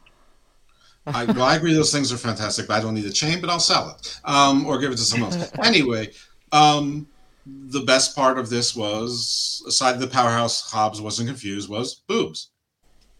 Yeah. Yeah. But by the way, I'm just going to save him the time of typing it. Todd Brantley is insulted by all this, not as a black man, but as a wrestling fan. So, you're welcome. And I have one other thing to say about this, and that is that I am crestfallen, seriously crestfallen. I'm legitimately upset. I know it's not going to sound that way, but they are not building off of Harley Cameron's rap video. That they are not working hard to get a new rap video like every other week. And they should actually drop an album, and sell an album, exclusively on AEW.com or whatever. I know, they're so fucked up with that, man. The fact that they didn't do that, they went through all that trouble of doing that vignette only for them to do nothing is just AEW. That's all I can say. They keep half-assing things in this company that really don't make sense for why they're half-assing it. But that was whole ass, and it was a good ass. That was a pow booty. I mean, that was awesome. Do more. Yeah, Give me more of that. Great. Exactly. And I mean, listen, we talked about even QTV as a segment. Like, that could have been really funny. Like, they could have, if they would have kept up with that, and every week they would have made fun of whatever the fuck was doing the rounds on wrestling Twitter, that would have been golden. That would have been so fucking good for the people like us, right? The adults who are still watching professional wrestling, as embarrassing as that is to admit to sometimes, but like, you could have really had something with that QTV segment, and they did what? They did 2 weeks, and now it's just dead. It's gone. It's finished. That's it. Done and dusted. And that rap video was great. I mean, it was really good. Anyway, moving on here. Christian Cage is backstage. He's cutting a promo about being the TNT champion, which he is not. He's talking about how it means everything to him to be the TNT champion, and he's the best champion of all time. A small child, a little blonde girl, comes up and says, can I touch your belt? And he says, no, you can't touch my belt. This is my belt. You didn't earn the TNT championship. Neither did Christian, of course. And then he says, go find your mother. And then he calls for security on this very small that was girl, his daughter. Who is, as we are told by commentary afterwards, his own daughter. Christian is fucking marvelous. Jeff, anything to add? No, this was funny as shit, but he's completely forgotten that he's sharing the title now with Luchasaurus. It's all his title. Like, she can't touch his belt. He's like, did you win this belt? No, you didn't win this belt. Nothing about, and Luchasaurus still is like barely like. I mean, like, he should be giving like the EO Sky side eye, and because he's in a mask, he has to make a little bit more pronounced. But he's a reptile, Jeff. Remember we had a conversation?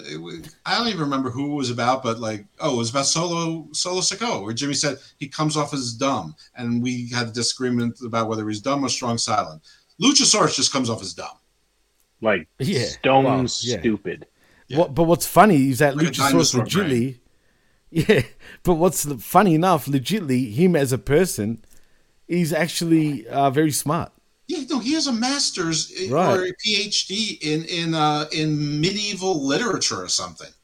He was the first guy that got a PhD and whatnot in wrestling until Xavier Woods also achieved that feat. Right. Great. Cool. He's using it really well. It was really worth all of the money that he spent on getting that PhD. Way to go, man. Good use of time. Jay White is out next with the Bullet Club. The Bang Bang Gang are going to join on commentary, and they are obnoxious beyond belief. Jay is facing Metalik. White quickly takes control with powerful strikes, throwing some real hard chops and stuff. Metalik doing his lucha stuff, but Jay White cheats, rakes the eyes. The best part of this match was Ian Riccaboni on commentary. He asks the Guns if Jay White has an advantage over Metalik because Switchblade has actually seen Metalik without his mask since the two of them lived together for a short time in the dojo in Japan. And I don't know which Gun it was that answered, but it was the greatest fucking reaction ever. He just went, "Wow, you are a dork." Yeah, that was awesome. I love that, man. Everything about this, I mean, all the shenanigans going on outside of the ring, the commentators' table, especially when Nigel McGuinness also said, "Move over, Riccaboni." You know what I mean? Like, let them like take over pretty much, which they did. They were the center of attention. And even Cardblade was taking center of attention also, which was awesome. And Jay White, this match was all about showcasing Jay White in the ring and just everybody else. These guys, they know how to get themselves over, man. Every single one of them in a weird way. And I like that. I'm cool with it. And Juice is just a big idiot, but I like it. This was a great segment all around. The commentary stuff worked. The match worked. Robinson, like, literally, like, being, like, this far from Mitalik's face multiple times in the match. Not touching him, but just screaming at him. This was fantastic. These guys are awesome. And like Aaron Benchnomo says in the chat, I loved when Jay White and the Cardboard did the same gesture, I assume you meant. But, yeah, no, it's funny, man. I totally love that too. Good stuff. Good stuff. Yeah, Jeff, did I miss anything here that was awesome, or did you see pretty much the same thing? No, I mean, like, in a vacuum, I would have said that this match is too long. Metalik got too much offense, but because of everything else that was going on, because this wasn't really about the match. This was about the group, the fun, the obnoxiousness. Like, basically, they're DX. They're basically DX without an enemy yet. So they're targeting commentary and just like everyone they're just agents of chaos wherever they go, and it's funny and it all works. So because every part of it worked and entertained me, I'm not even going to complain about the fact that Metalik got too much offense. Because I heard what the vet said about 93 years ago that's Jay White's game. He takes a lot of offense and then all of a sudden he springs up and wins.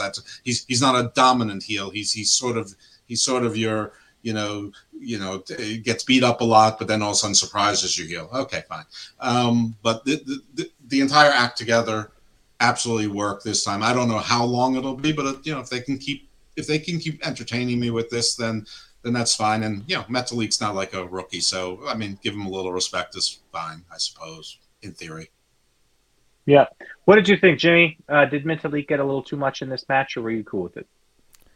I was cool with it. I mean, I didn't really notice that like you did, Jeff, but I know what you're saying, right? I get it. But like you said, Jeff, it's all about everybody else per se and not really what was going on in the ring. So, no, I wasn't really angry at it. I'm cool with it, man. Absolutely.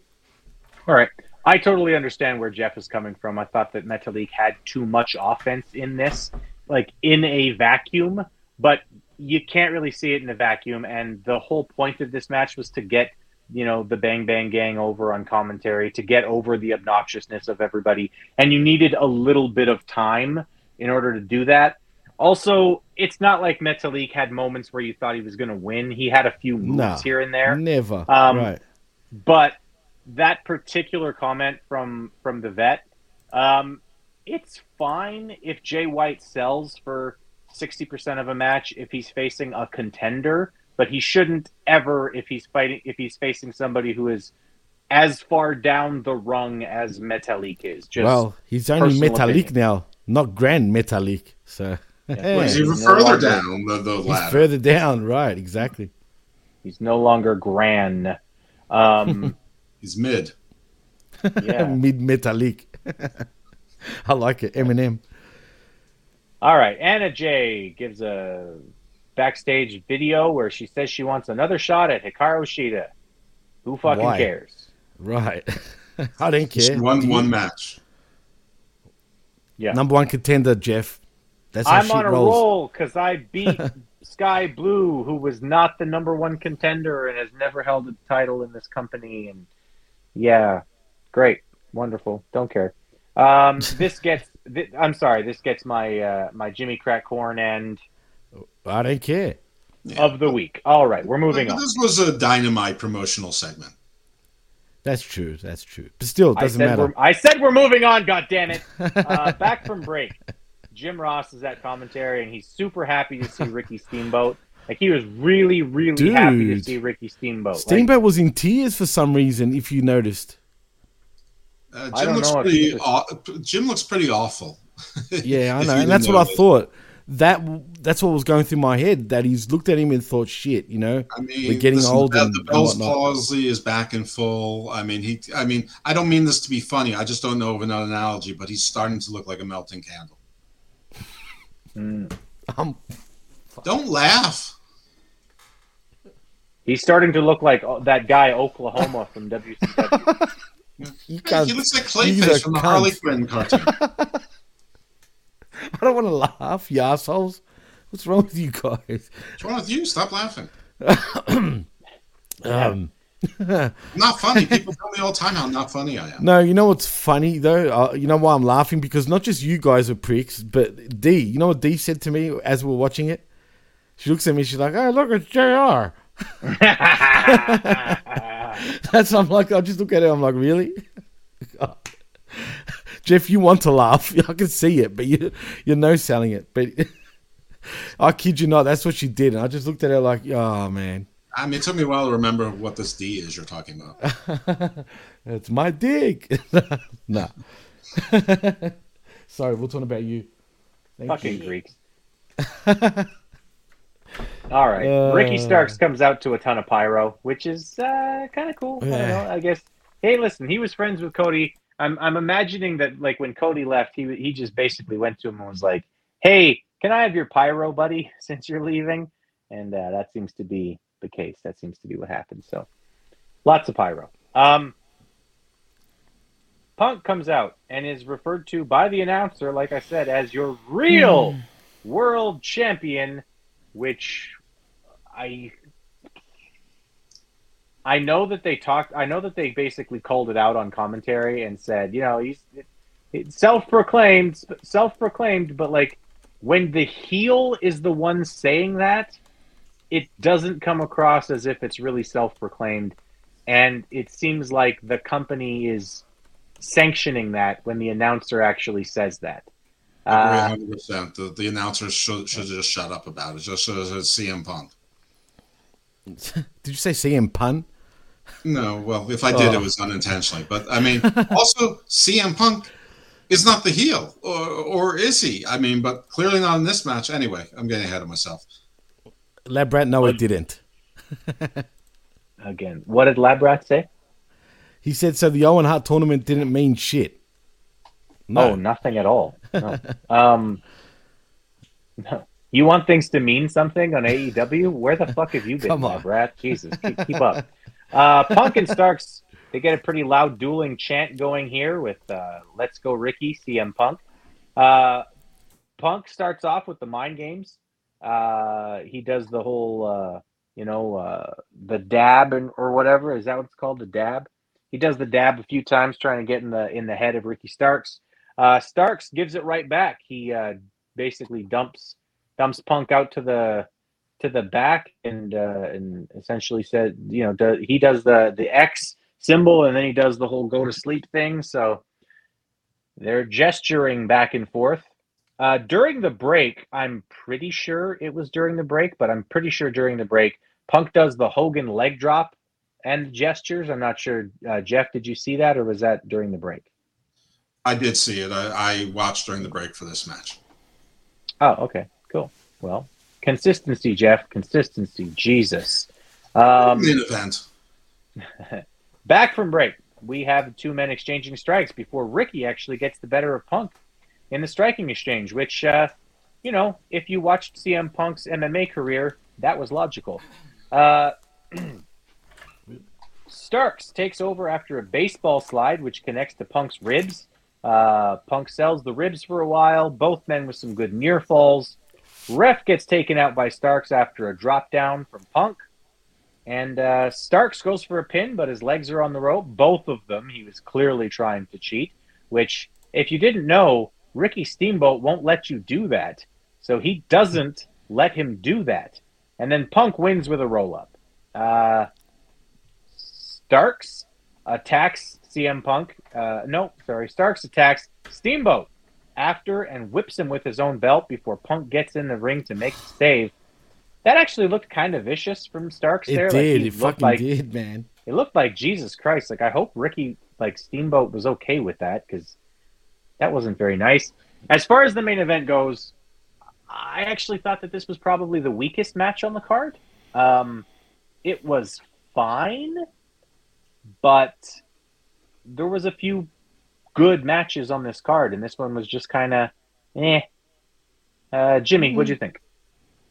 It wasn't the match of the night, definitely not. I think the first match was actually the match of the night, the tag match, in my opinion. But it was all right. It was just going through the motions. It wasn't a bad match. It wasn't a great match, but it was a good match. And it was good for television. And, it had its drama. The fans were into it. I mean, they were going back and forth. But as you guys said, or as Jeff said and pointed out, is Punk a heel or a face, or is he Bret the Hitman Hart? He's trying to be a bunch of things. That's what I don't understand. We need to see a clear, distinction. Heel, face, or tweener. I mean, is he Jeff, really even playing the tweener? Jeff, what do you think they should do with CM Punk? Should he be a heel or should he be a face? I don't know that he gets to make that choice, but I think the crowds are going to make it for him. But I think that they did as much as they could to make it clear that he likes Steamboat. Ricky Starks was clearly the heel, beating up Steamboat, and Punk came in for sort of the save on Steamboat. So he did all the face things. I was mostly watching this. I thought this match was okay. I didn't think it was particularly weak or strong. I was watching this match just to see how bad CM Punk was, and he wasn't bad. He was okay. Yeah. But Ricky Starks obviously slowed down for him.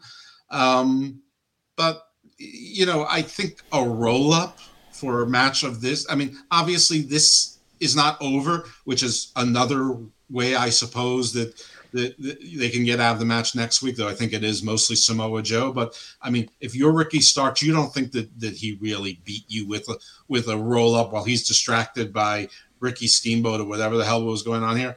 But I still think I think Punk wants to be a face, but I think he sort of relishes. I think he just wants the attention. He wants a reaction. I don't think he cares whether it's boos or cheers. And I think he knows that half of the AEW crowd is going to hate him no matter what, because he's at war with their favorites. And the other half is going to love him because they love him regardless, or they love him because they also don't like his anti-favorites at this point. So I don't think there's much that he can do about it, but tonight he clearly made it I'm assuming he books all this stuff.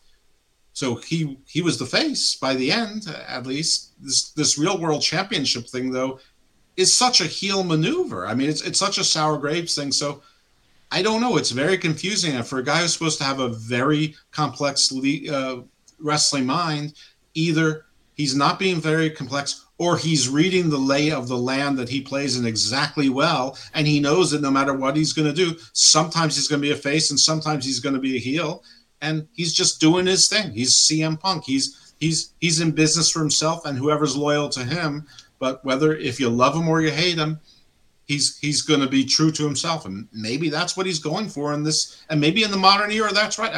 Even in WWE, people are the face and heel distinction is fading. So maybe he just realizes that's the next phase of wrestling, is that there are no phases and heels. You just need to get a reaction, good, bad, positive. It doesn't matter. You just need to get a reaction. That no reaction is the problem. Well, blame this guy. We saw, Jimmy. We saw. We know. We know that you love your new toys. Good enough. All right, Jimmy, quickly, your thoughts on the match, and then we'll do letter grades because Jeff's got to get out of here soon. I did give my thoughts on the match, so before Jeff. So yeah, I thought it was a good match. Yeah. Okay, good. Let's do letter grades then. Jeff, we'll start with you so that you can leave whenever you need to after that. Thank you. I'm going to give it a B minus. I thought that it was an enjoyable show, but it certainly wasn't up to some of the levels that I've seen before. And it left me with some head scratching as we went into earlier.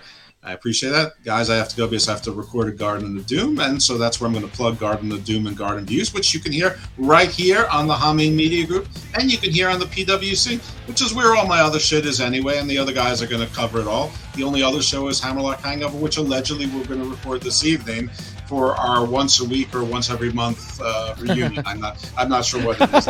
Reunion. Thank you for the opportunity, and I'll try to do better next time. Stay evil, my friends. Perfect. See you, Jeff. See you later, man. Thank you, Jeff. I don't know what Jeff's talking about doing better. He's awesome. We love having Jeff on. Jimmy, letter grade. B minus.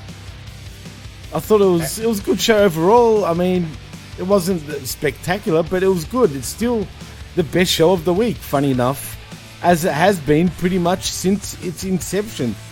But which confuses me though, Chris, because you got Dynamite and the trash that goes on over there, and Friday nights with Rampage, and then you've got such a show that takes itself as a wrestling show. Like, it takes itself a lot more serious compared to everything else, and that's what bothers me. Listen, man, I completely agree with you. I mean, the letter grades that I've given for the last 2 weeks for Dynamite and Uncaged have been very bad. And I mean, like, not even you get an F, it's like you get an F minus, you get a Z. Really, really bad stuff from Wednesday and Friday. This show's going to get a B minus for me too. It's going to be a trifecta of B minuses. So the show was good. There were certainly some things in there that I liked, some things that were well done. The wrestling matches all made sense. There was a lot of logical offense from everybody. It made sense why Brody King was the way he was in the match. It made sense why CM Punk did the things that he did in his match. The refereeing was proper. The people cheating were admonished. The announce team was good. The basics of a pro wrestling show are all there on Collision. So whatever they add to it is going to be above a C. And that's basically what they've done so far. So for me, about the worst they can do, as long as they keep with the logical booking, the logical consistencies, the referees calling the fucking matches the way they're supposed to, and the announcers actually focus on what's happening in the ring. If they can continue doing those things, the lowest score they're going to get from me is about a C. Because to me, a C is like, hey, you did slightly better than average. We'll put it that way. No, for sure. I agree 100%, man. And look, like I said, you know how you brought up about the referees were being referees and whatnot? You know what else is telling to me, which really kind of irks me though, Chris, before we go? The tag rope. It's utilized on Saturdays and it's nowhere to be seen on Fridays or Wednesdays. Yep. I'll tell you, man, I watched the fucking match on Friday, the opener for Rampage, which was the Hardys in a tag team match, and they weren't tagging in and out properly. And I just thought to myself, I don't know, like, are the Hardys actually a good tag team anymore? Because I haven't really thought that they know what the fuck they're doing for a while. No, you're probably right, and it's sad, man, because they're getting up there with age. They're banged up. One is a fairy these days, and I'm talking about Jeff Hardy, who just seems to be just like a zombie, dude, like a zombie, just doing his thing. And Matt Hardy is pretty much a real life zombie who can't even walk anymore. So whatever, man. If these guys still want to bang their bodies up at their ages, by all means, bang it up. I mean, what else can you say about them? Have some. Why don't you guys go back to WWE? We can have matches with Sheamus and have some bangers. Yeah, exactly. All right. So, good show. Thanks everybody in the chat for adding to the show, for being here, for listening. We love you guys. I mean it. I love you guys. Shout out to Todd Brantley for a great comment today saying that he loves me too, but he's not ready for a serious relationship. Todd, you motherfucker. This is why we give you that king. that crown of Comment King. This is why you have it. But also everybody else who was listening and everybody else who added to the chat.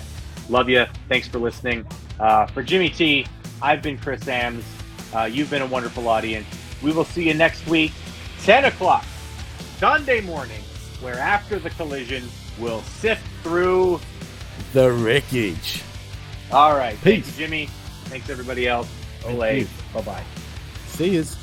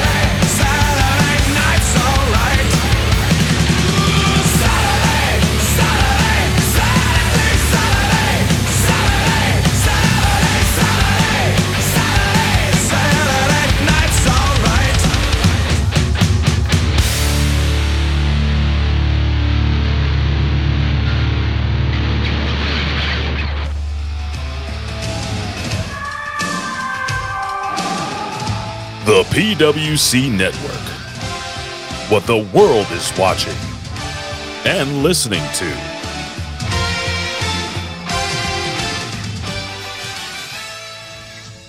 I know for a very, very long time, for a couple of decades, and maybe even now, this was considered horseman country. I understand that, yeah.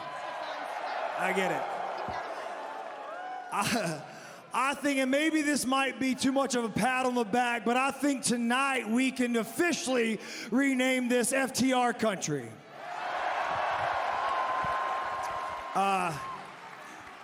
Ricky the Dragon Steamboat, maybe the greatest wrestler of all time. Maybe the greatest wrestler of all time. Didn't deserve what happened to him, but I'm so proud that tonight in Greenville, South Carolina, you people came out and you showed him love and affection for as great as he is. But there's one other person in the crowd tonight, and I wore his jacket here. The Midnight Express.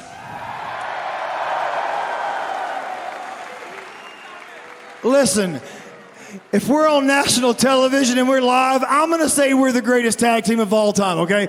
But in real life, when the cameras are off, there is never going to be a better tag team than Dennis Condrey and Bobby Eaton. So what I'd like, Bobby Cruz, can you help me out? Can you get my friend Dennis Condrey to come up here, please? Can you bring him around here? Bring him around this way. Come around this way. Come around here.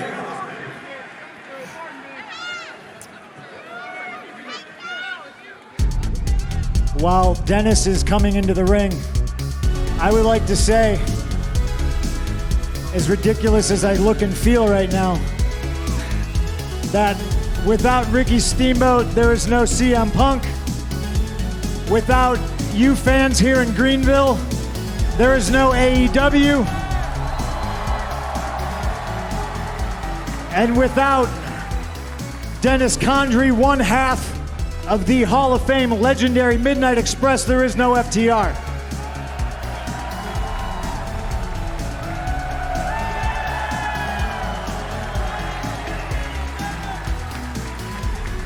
It is important to show the future, the people that paved the way for guys like myself and Cash and Dax.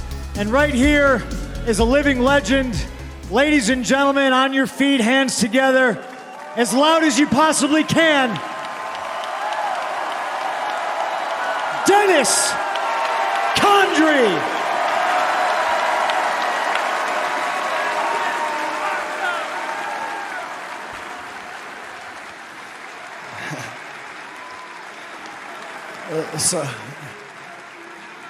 So really quick, why you got you guys real quick. 2023, and I know you guys are tired of hearing this stuff. I'm tired of saying it sometimes. No, I'm not.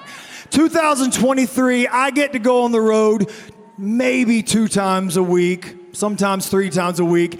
And I have the luxury of taking care of the most beautiful woman in the world and the most perfect daughter in the world because of this business. But really quick, but the only reason that I can do that,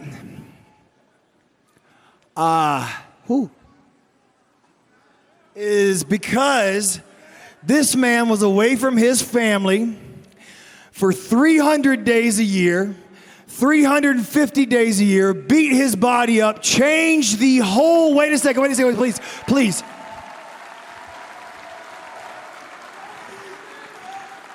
Changed the whole course, not just of tag team wrestling, because the tag team wrestling you see today is because of this man. But changed the course of professional wrestling, what a bad guy can be, what a good guy should do. And also, he paved that road so I can stay home 5 days a week with my wife and my daughter and take care of them. Everything that I have in this world, everything that I have and everything that I own, I owe to Dennis Condrey. Dennis, you're the greatest of all time. You're the greatest, one half of the greatest tag team of all time. I can't thank you enough. Man,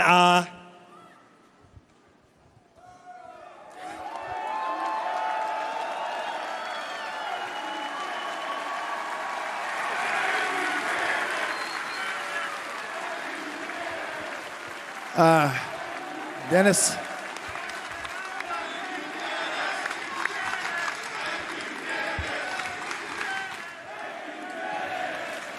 Man,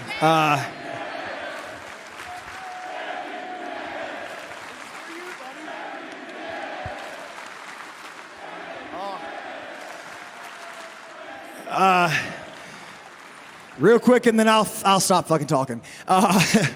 The best working heel in the world, in my opinion. There are 3 of them. There's Tully Blanchard. There's Fit Finlay, which I named my daughter after, and then there's Dennis Condrey. Dennis, without you, I wouldn't have my 2 best friends in the ring with me and celebrate this with my family, watching my wife, my daughter, my dad, my father-in-law, my family. There's a family here too, the Stevens, man. Listen, I was homeless. There was a time that I was homeless. They took me in and allowed me to stay with them. I ain't done yet. They took me in and let me stay with them without. I am the luckiest man in the world, Dennis. I love you, dude.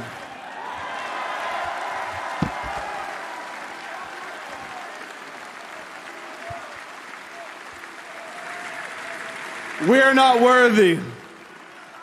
I'll go ahead. I'll keep mine short and sweet. Greenville. Would you believe I've wrestled here before in front of like 20 of you guys? Maybe.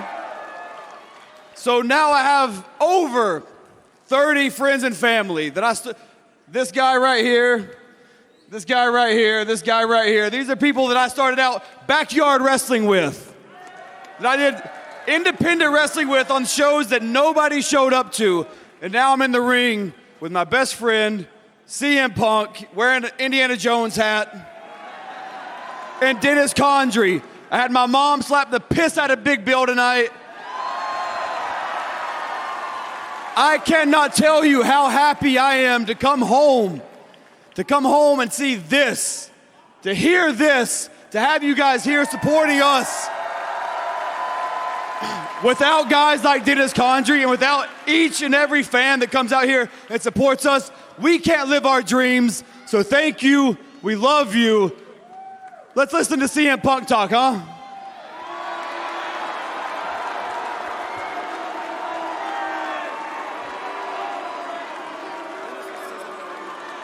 I have nothing to say.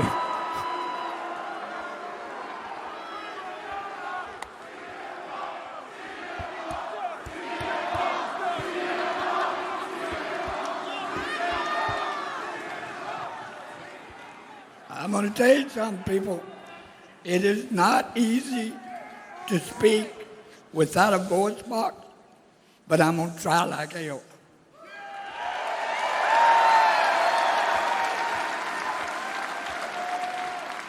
Right now, right tonight, I want to tell you guys something. I'm tired of arguing with you. We are not the best tag team in the world. You guys are the best tag team in the world. Now, we have argued over this. I'm not going to argue no more. No more arguing.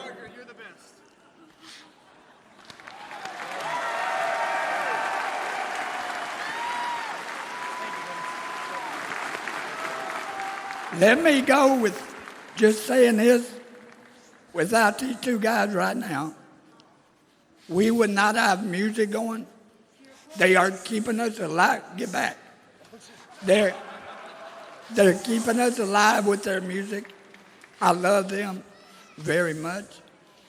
Teresa Roses, my wife of 35 years.